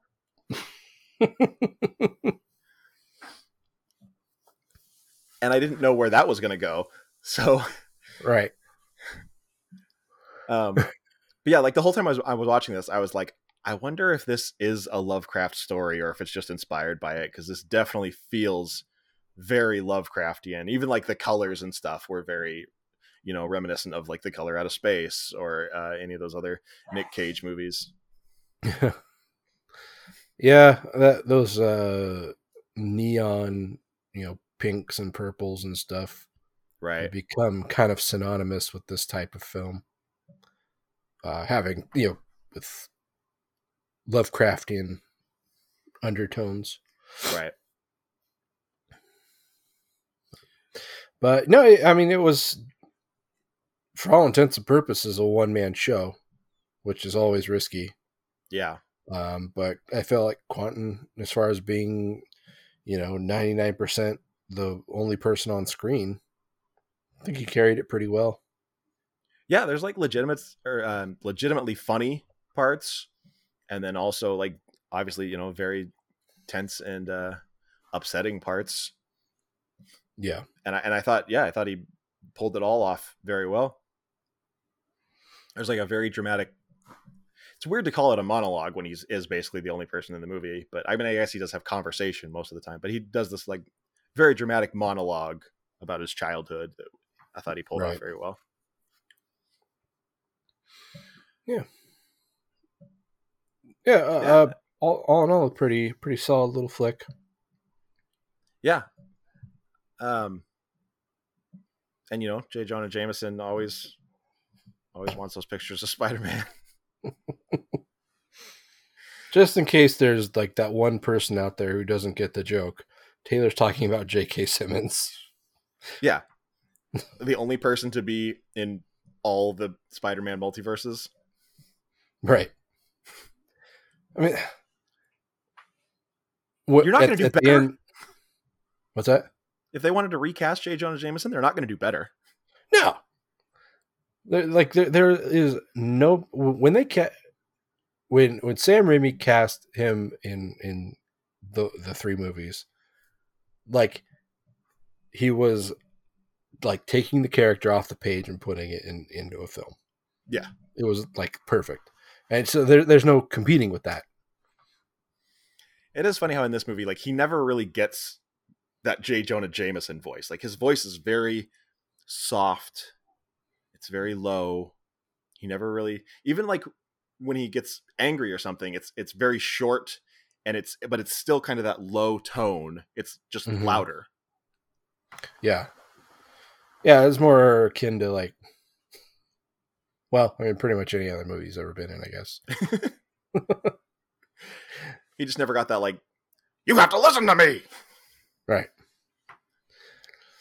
But no, I enjoyed this quite a bit. Like I said, it's funny, but it's also tense and creepy and fucking weird, to be sure. It is fucking weird. Some gore too, some fairly decent gore in it. Weird, Derek. What do you think of the gore?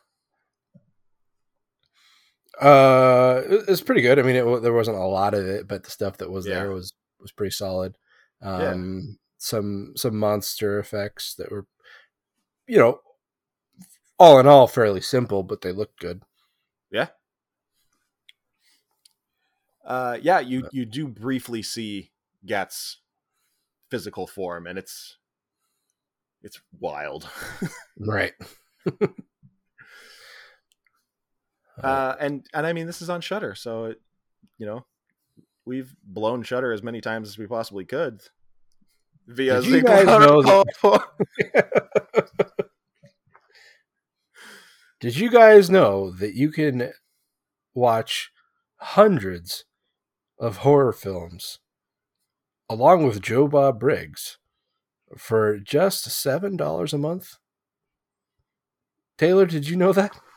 Use code PLOT for jack shit. For absolutely no discount whatsoever. Shudder.com.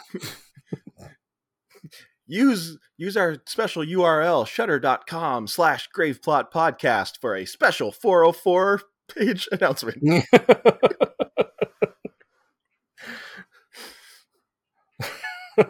Or graveplotpodcast.com/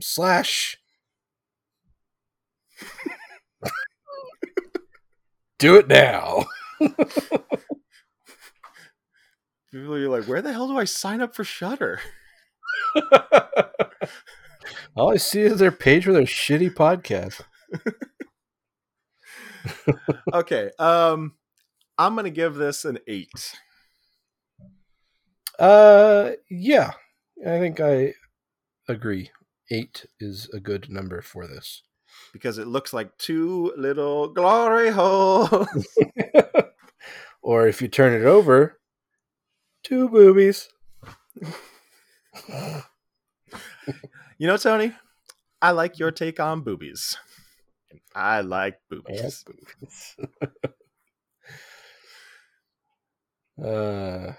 Okay.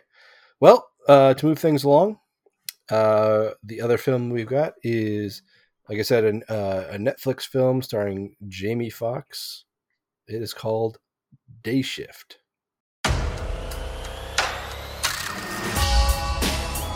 It's gonna be a hot one in Los Angeles. So what's on the agenda today? Close your eyes, my son. My eyes are closed. Like every day. What are you doing in my room? Hunting vampires.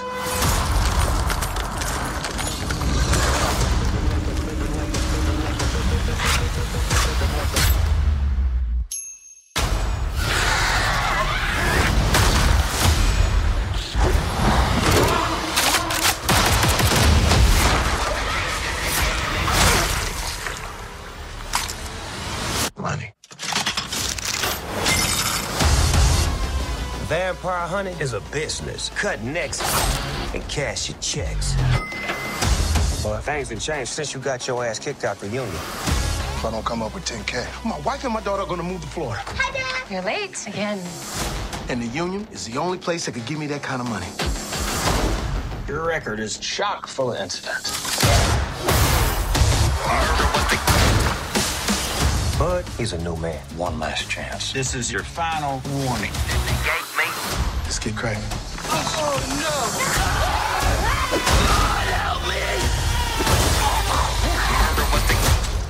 Vampires just tried to kill me. Now I just pissed my favorite fucking Hey, everybody pisses himself the first time. Really? Yeah. Did you? No, I didn't. But listen, you did. You know what I see when I see a vamp? Big old dollar sign. Hey, don't you puke in here. I swallowed it. Locked and loaded. Doggy dog in the motherfucking... Vampires. They live amongst us. And all they are is murderers. Does not eclipse, new moon, breaking dawn, point one. It ain't like that, all right? Why do you know the names to all the specific Twilight films? What? And what's your gripe with Breaking Dawn Part 2? It's the exciting conclusion of the whole Twilight saga. Welcome to the day shift, motherfucker. Works every time. Murder was the case that they gave me. All right, so Day Shift, like I said, starring Jamie Foxx, that fucking trash panda Dave Franco. Oh my god, I forgot about that. You forgot about that? That's one of the funniest things we've ever done.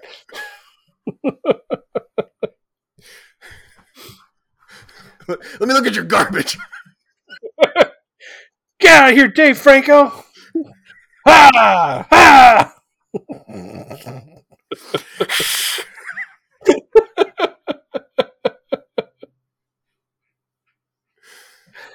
I can't even remember how we got on that. Anyway, so Jamie Foxx, Dave Franco, Megan Good, and Snoop Dogg.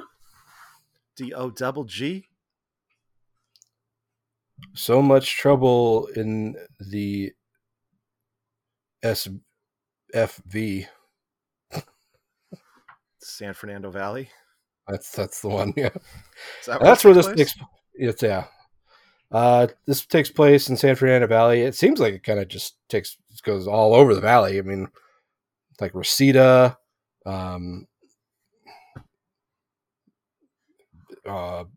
others. I mean, like inside of his truck said San Fernando, so I mean, I imagine that's where he actually lived.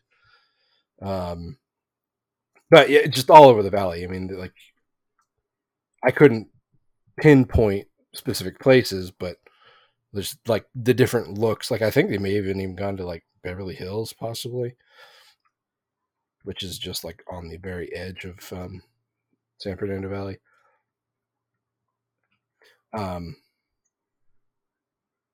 Yeah. Anyway, so we're introduced to what's his face?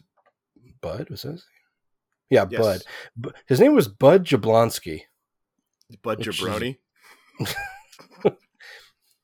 Which is not the name I'd expect for a black man. I kept expecting that to be a pseudonym. Yeah. Yeah, same. Because Jablonski is Polish. It's a Polish name, so I don't understand. I mean, I guess there could be black Polish people out there, but anyway, he lives with the assumed profession of a pool cleaner, but secretly he is part of this union, this large international union of vampire hunters.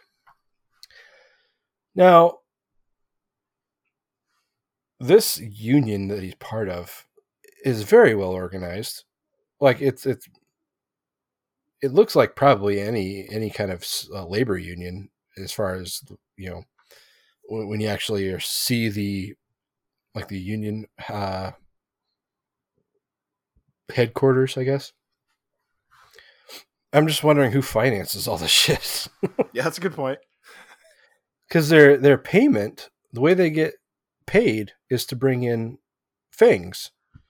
Like they kill a vampire, they pull the fangs out, and they bring them in exchange them for cash. And I just don't understand how that works. Like who is funding this project where they exchange cash for fangs? I mean, is there some kind of market for fangs? Some kind of dentophile? Yeah. But anyway, Bud is uber rich guy that's just into teeth. just thousands, if not millions, of teeth. He's just like, did you ever see that show Channel Zero? God, that tooth monster was fucking hot. Fucking come all over the place. So yeah, Bud, he apparently he's parted ways with the union because of too many violations of their ordinances. So he's kind of freelancing right now, basically using what basically equates to like a pawn shop to exchange his teeth. It's kind of like I don't know, black market probably wouldn't be the right description, but not where he gets the big money. So he's just kind of doing what he has to do. His work and his his distraction from his family has caused his wife has split up with him. So he is trying to be basically a part-time dad and a full-time vampire hunter. I just want my kids back. And he's doing what he can, and he has just missed one too many pickups from school, or parties or whatever, that his wife has said, okay, well, we can't afford to live here anymore. So I'm entertaining offers to sell the house, and we're going to move to Florida to live with, I think, live with her parents, right? Her mom. Yeah. And so he freaks out and taps his buddy from the military, Big John Elliott, played by Snoop Dogg, who is this fucking black cowboy. Fucking Snoop Dogg, who's got to be 6'5" if he's an inch. Oh, I'm just talking about, he's a big motherfucker. Yeah, and he rolls up in this big ass truck, rolls out, and like, am I remembering this wrong, or does he open up his truck door and just a cloud of smoke rolls out? I don't recall that. I mean, that sounds like something that would happen. Yeah.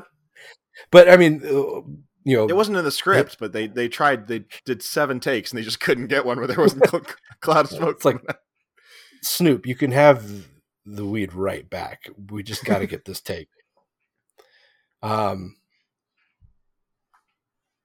yeah, he steps out of his truck and he's wearing the fucking cowboy hat.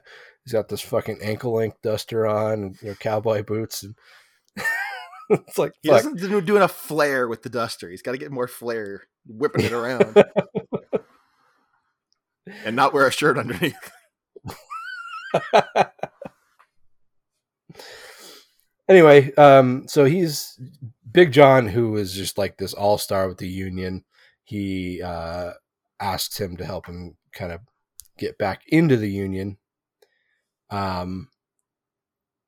And the Union boss fucking hates him because he's a stickler for the rules, and Bud is a stickler for breaking rules.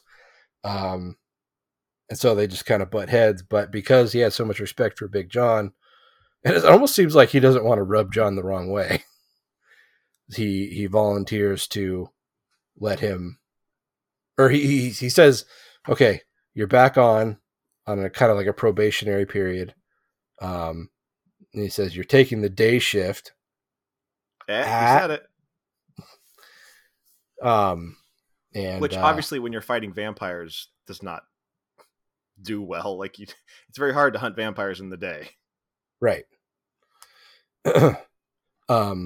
So he, and he says, and you have to have a Union representative with you at all times to make sure that you're not breaking rules again. Well, we find out the Union rep that has to tail along with him is Dave Franco. What was his character? Seth. Yes. Do we like Dave Franco? I know James is I know James is a piece of shit. So like, is Dave clear or? As far as I know. Okay. I mean, I just couldn't unless he was up. like complicit into his brother's actions. Yeah. But that's kind of ambiguous. I don't personally have a problem with him. I think he's funny. I think he's a good actor. Let it burn. I said let it burn.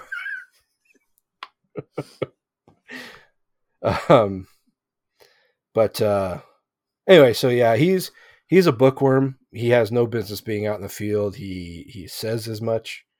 But the Union boss was Seeger. That was his name.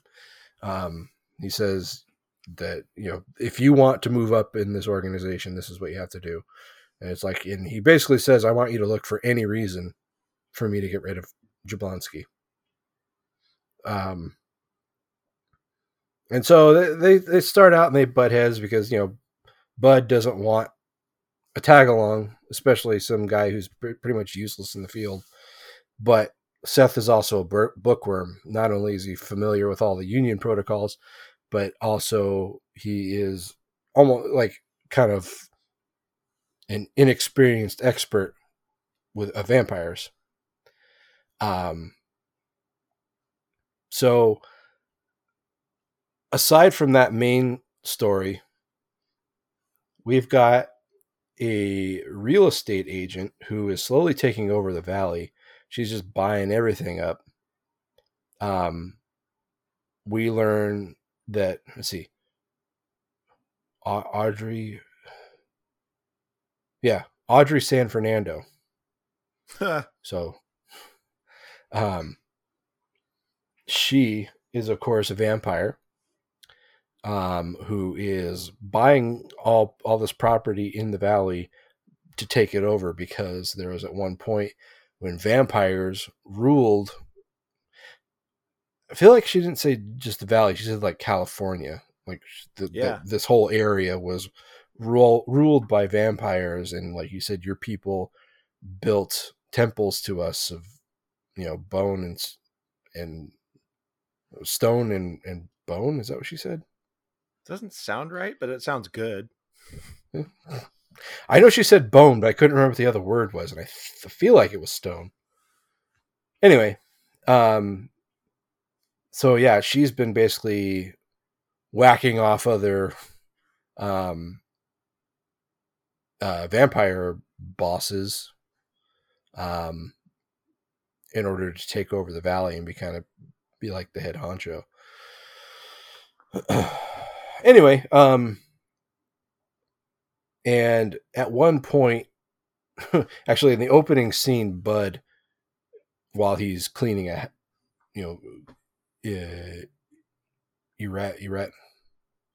what's the word? What would be the good word for this? Exterminating in a house, I guess, or eradicating in a house. He kills an old lady vampire who is quite spry. Yeah, like I texted you and I was like, this old lady's a fucking luchador, man. Yeah. She's jumping all over the... I want to know who the fight choreographer was on this, because there's a lot of wrestling moves in this. The best one is when Franco does a fucking code red through a table. Code red. It's when like person bends over and you get on their back and then you go under their legs and like flip over so they land on like a power bomb. And Franco does that to a vampire through a table. Yeah, I wish I could get more into that part, but it's kind of a spoiler. Yeah. Anyway, so yeah, Bud, he's cleaning house at the beginning of the movie, kills a couple vampires, one of them being this old lady. Come to find out that this old lady was actually Audrey's daughter. We find out through just a story that Audrey came from Spain? Or did this? I think Spain? Okay. She came from Spain, way back when, and had to leave her daughter there. And in the time she was able to come back and get her and turn her into a vampire, she'd already grown into an old lady. So that's why Audrey's daughter looks like she could be her mother or grandmother even. Anyway, so through, following the clues, the breadcrumbs, Audrey finds out that it's actually Bud that killed her daughter. And so she's on just a manhunt for Bud, and Bud is, along with Seth, is tracking like this change in the valley that they can't quite define or explain, but something is going on and they don't quite know what is going on. So they're trying to figure that out throughout the entire movie. And basically what it is that Audrey, like I said, is trying to not only take over the valley and turn vampires back to power, but also she's developing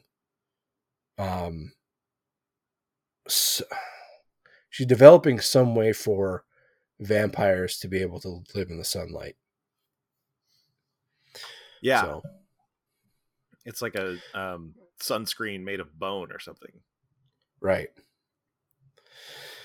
Anyway, so that's the basic premise of the movie. I don't want to, I don't want to spoil any details. But okay, but you left out like two of my favorite characters in the whole thing. This Peter Stormare, for one. Oh, well, yeah. Peter Stormare, basically, he plays his, black market fence for the vampire teeth. And he's just a total asshole. Yeah, he takes his fucking Air Force Ones. Hey, you pause this.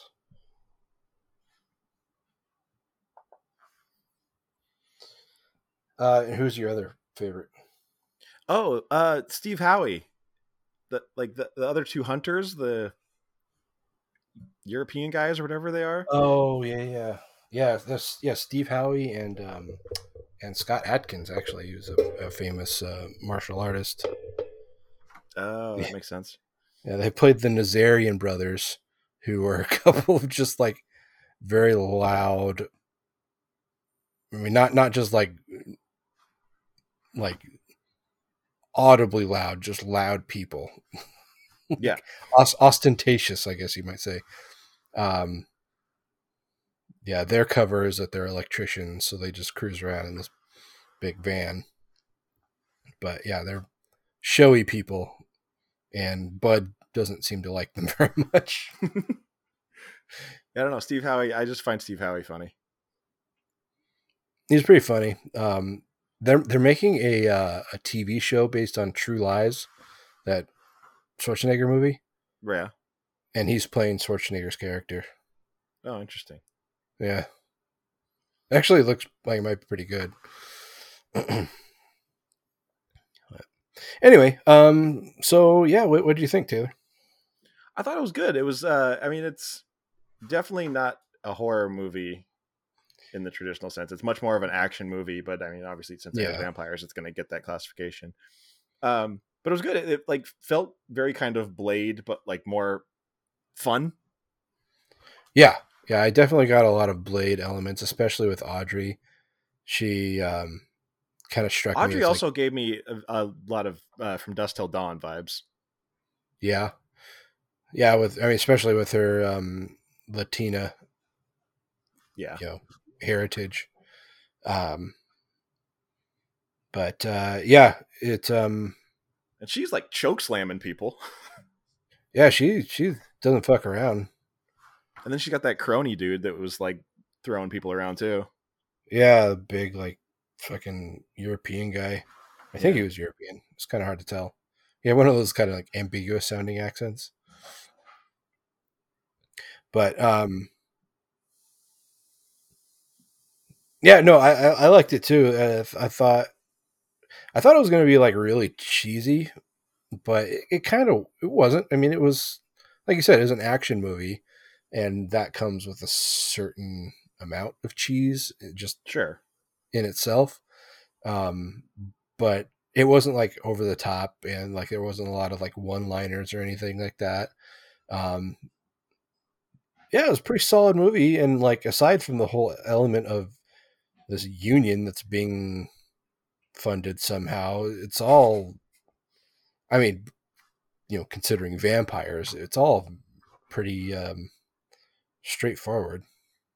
Yeah, like that. Based on that first fight, I thought it was going to be like a lot of, tight fights, like tight in camera, and like a lot of flippy doos and all kinds of shit like that. So I was happy to see it get a little more open with the rest of the vampire fights. Yeah, there's there are two big fight scenes in the movie, and they were both pretty awesome. Like the choreography was fucking on point. Yeah, like I said, I would love to know who the fight choreographer was, because the fights were awesome, and then like I said, there was all these wrestling moves in it. Yeah, and one thing I really liked that they kind of incorporated, like similar to how you have like different kind of zombies, and depending on the movie, you have like the slow shambling ones, you have the rage zombies as they're referred to, just these different breeds of vampire or of zombies, and you get the same thing in vampire movies. There are different kinds of vampires just depending on what kind of movie you're watching. This one, it basically incorporated all of them. Like they're basically different breeds of vampires. There was let's see, I think it said Eastern. Oh yeah, Eastern, Southern, I think, which I think implied like Latin America and maybe even South America. Then there was Spider. I think Zombie was one of them, and Elder, which I got the impression that was basically any zombie or any vampire over 100 years old was an Elder. And yeah, just basically different breeds of vampires. And that's kind of what Seth noticed was when they're clearing a house, and there are all these different kinds of vampires inside of it. And when they've killed them all, they're like, Seth says, "This is weird. These vampires wouldn't live together. This is a very strange circumstance." And the Nazarians, they kind of brush it off, but Bud's the one's like, you know what, you got a point here. They wouldn't normally be together, so this is a weird situation. Anyway, so the fight choreographer is Felix Betancourt. What's what kind of any credits of note? He looks like he did a bunch of Marvel stuff. Oh yeah, Endgame, Luke Cage, did Zombieland Double Tap. I don't know if these were all just stunts or looks like he did some directing. Nothing of note. A little bit of acting, like he was Ninja Zombie in Double Tap. Okay. And in Luke Cage, he was Ricky. Ricky. Yeah, mostly just stunts, but yeah, like a lot of fight choreographer, stunt coordinator, and then like actual stunt work. But as far as I can tell, no independent wrestling. Got it. Must just be a fan. Right. Anyway, I liked the little girl who played his daughter was good too. Like I think child actors kind of get overlooked a lot of times, but see Zion Brodnax looks maybe even her first role, but I thought she was pretty good. She had a good screen presence, and you know the way she interacted with Jamie Foxx especially was pretty good, I thought. Yeah, she had some funny moments. Mm-hmm. She's kind of like one of those kids that just like isn't like phased by, you know, the scary shit going on around. Yeah. But and then Megan Good, man, she fine. Or as Snoop Dogg would say, good. Right. He would say that. he says that from time to time.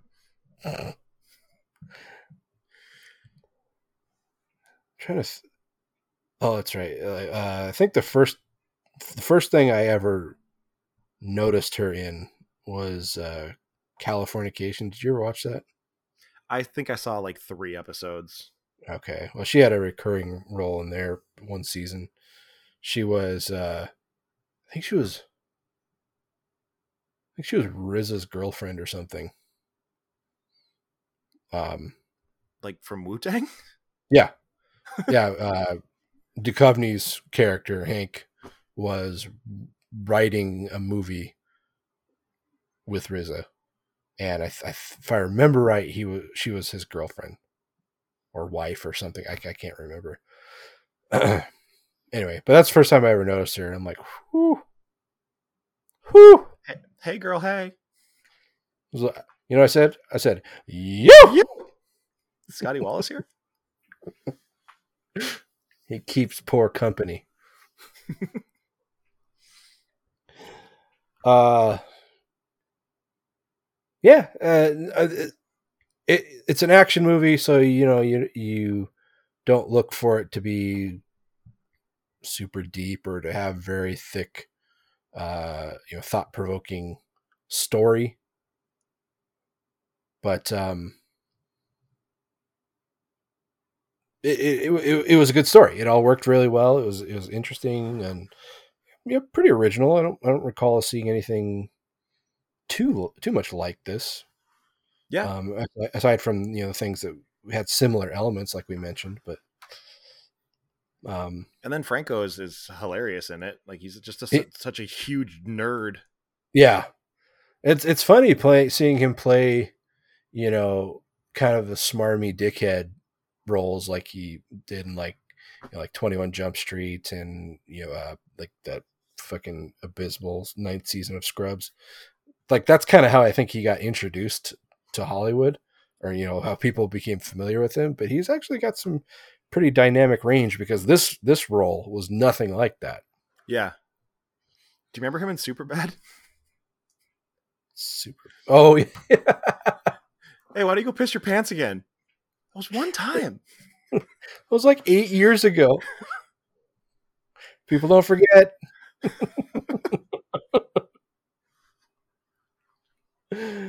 Oh, good stuff. Good enough. Too much fun. Yeah, and so the director of this was J.J. Perry. Apparently, this is his directorial debut. Really? I always wonder how guys get the how do you make your directorial debut in a Netflix Jamie Foxx Snoop Dogg movie? Like, yeah, I honestly could not tell you. He let's see. He's been around for a while. Apparently, he's a highly trained martial artist. He has a history of doing stunt work. Yeah, he did stunt work for Johnny Cage in the first Mortal Kombat movie. Oh, okay. Oh, and he played Scorpion, Cyrax, and Noob Saibot in the second movie, which we don't talk about. What second movie?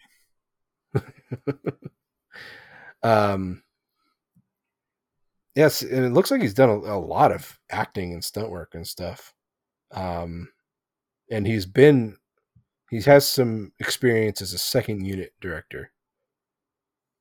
So basically, doing B-roll and pickups and stuff like that.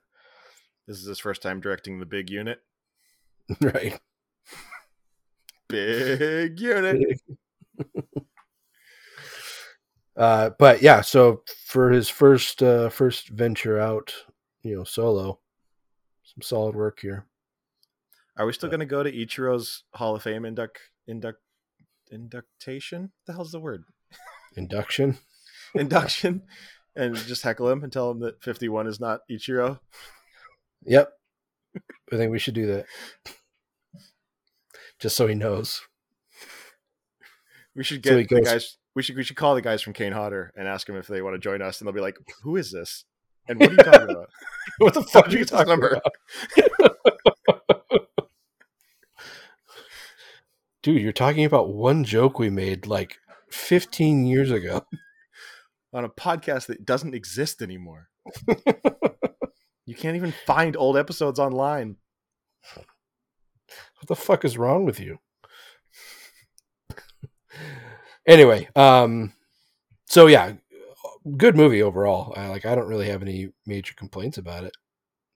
Yeah, it's a fun action vampire movie, and like I said, the fights aren't annoying. Like a lot of times, fight scenes in movies like this are so like everything's moving so fast and the camera's so tight that you can't really follow what's going on. It's like fucking Michael Bay. What are you doing?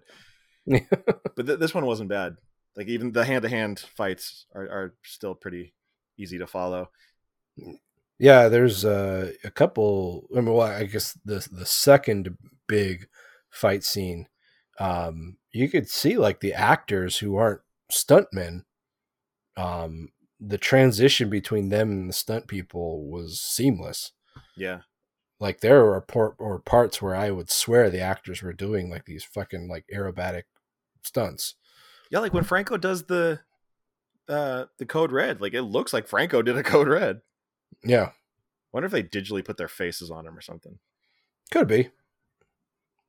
Which I have no complaints about. I mean, if you have the technology, do it. We have the technology. We can rebuild him. At least his face. I was watching something recently, and it wasn't about Terminator 2. But it was mentioning Terminator 2 in reference to like enhanced CGI. And like can you picture the scene in Terminator 2 where Schwarzenegger is riding his bike and he jumps off that cement railing down into the LA River? Yeah. And like, bikes sparking and all that shit. Well, the stuntman was actually wearing I don't think it was like a full like pullover mask, but like appliances to make him look like Arnold. But when you get high def restorations and stuff, you kind of see like, oh well, that's definitely not Schwarzenegger. So I guess now in like more recent restorations and releases and stuff, they've actually digitally put his face on the body.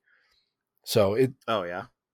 So I mean, yeah, it could easily have been something like that, where we just put the actor's face on the person's body, like how they do with the little baby Colin Robinson. That's so bad, but I think they're doing it intentionally. Oh, they have to be. It's like there's no way that fucking FX, which is owned by Disney, is allowing them to use such shitty face replacement without it being a fucking gag. Yeah. So fucking ridiculous.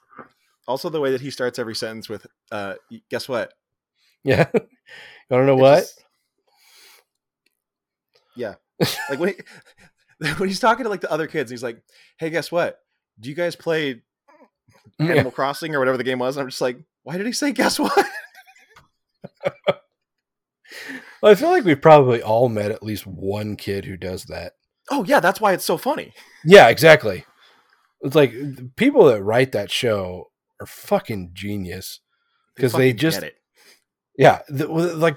I mean, it's funny in that, the characters are ridiculous and the premise is silly, but they incorporate these tiny little elements of real life that just like, it's like, oh my God, yeah, that does happen all the time. Women do be shopping.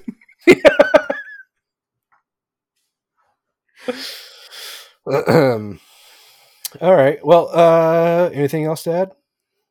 I don't think so. Okay. Oh yes, actually. I like the part where the Snoop pulls up. The Snoop, that's right. Snoop pulls out like a minigun. Oh yeah, and it's got like a shield on it that says "Big Brother."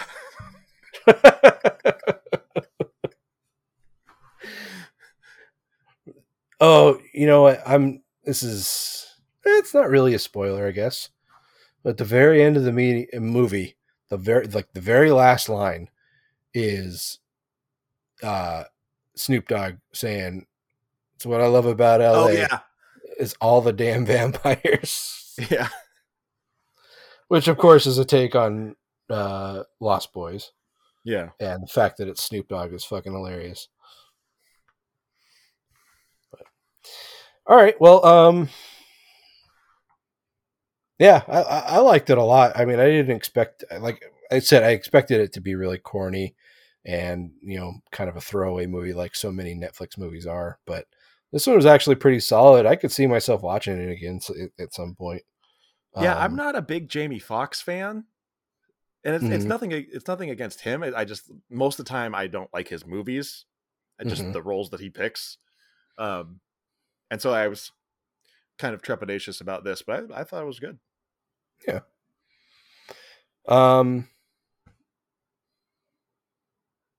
Yeah, I'll give it an 8. That's where I'm at. Yeah. I almost said 9, but when I think about the movies that I've given 9s to, it's like that's a little much. Yeah. But all right. Well, that's it, guys. We made it to the end of the show. Hopefully it sounds okay because we actually had to record this in 2 sessions. So hopefully, fingers crossed, I can get this into one cohesive episode.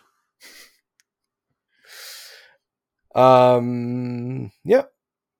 So we'll be back in a couple weeks with a brand new episode and 2 new movies for you. Well, are they new? I can't remember. Taylor, what are we going to be watching? Not that new. Well, my pick is Men, which is not new, but it's newish. Not that new.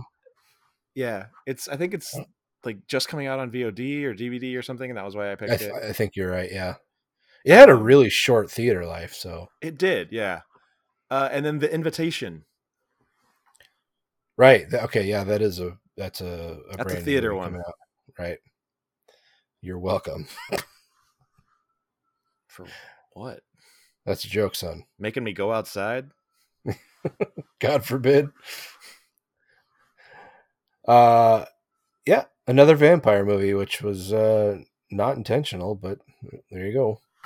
Here's what it is. And you know what? Like, we got Octoberama coming up. You know, it's just right around the corner.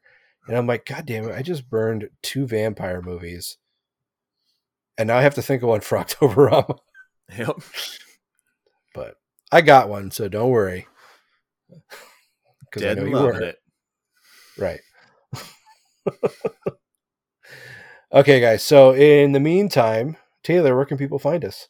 They can find us at graveplotpodcast.com as well as wherever you listen to your podcasts. If the place you're listening lets you leave a review, then do that. Give us 5 stars. And also make sure you follow us on social media, Facebook, Instagram, and YouTube as Grave Plot Podcast, or on Twitter as Grave_plot. And patreon.com/Grave Plot Podcast if you want to join us for some exclusive content. Tony just mentioned Octoberama.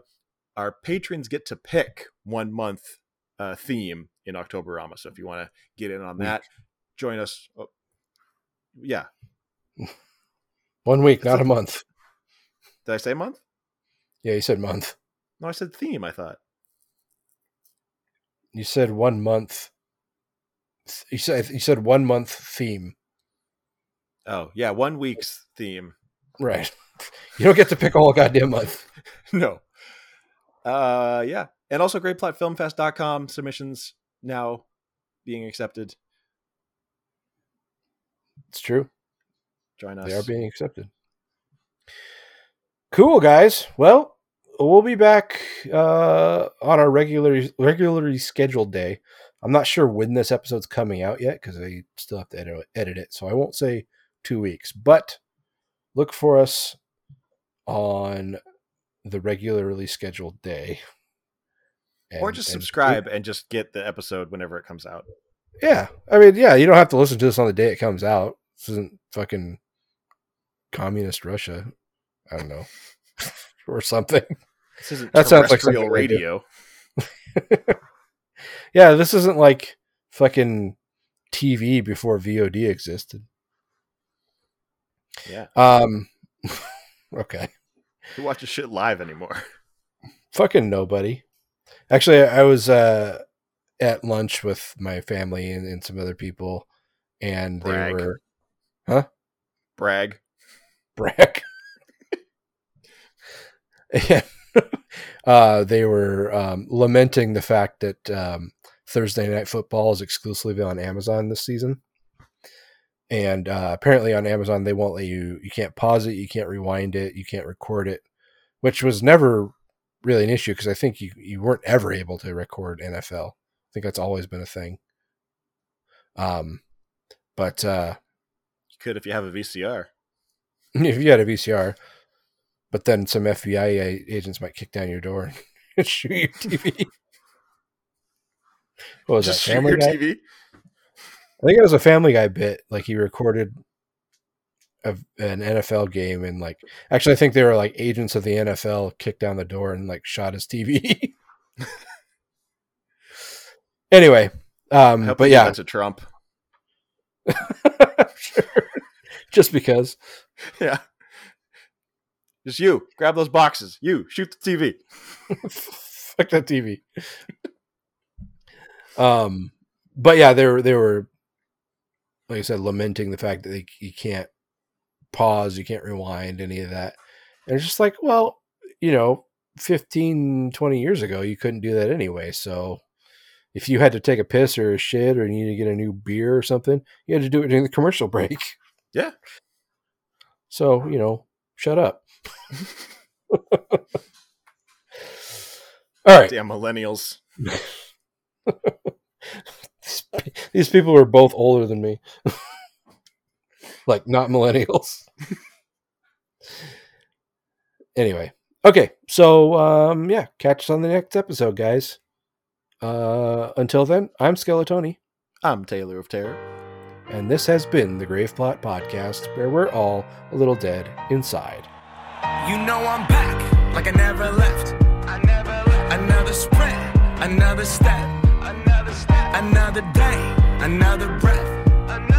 Been chasing dreams, but I never slept. I got you, then at least on life is a peace of mind. Seeking to find I can sleep when I die. Want a piece of the pie, got the keys to the ride and shit. I'm straight.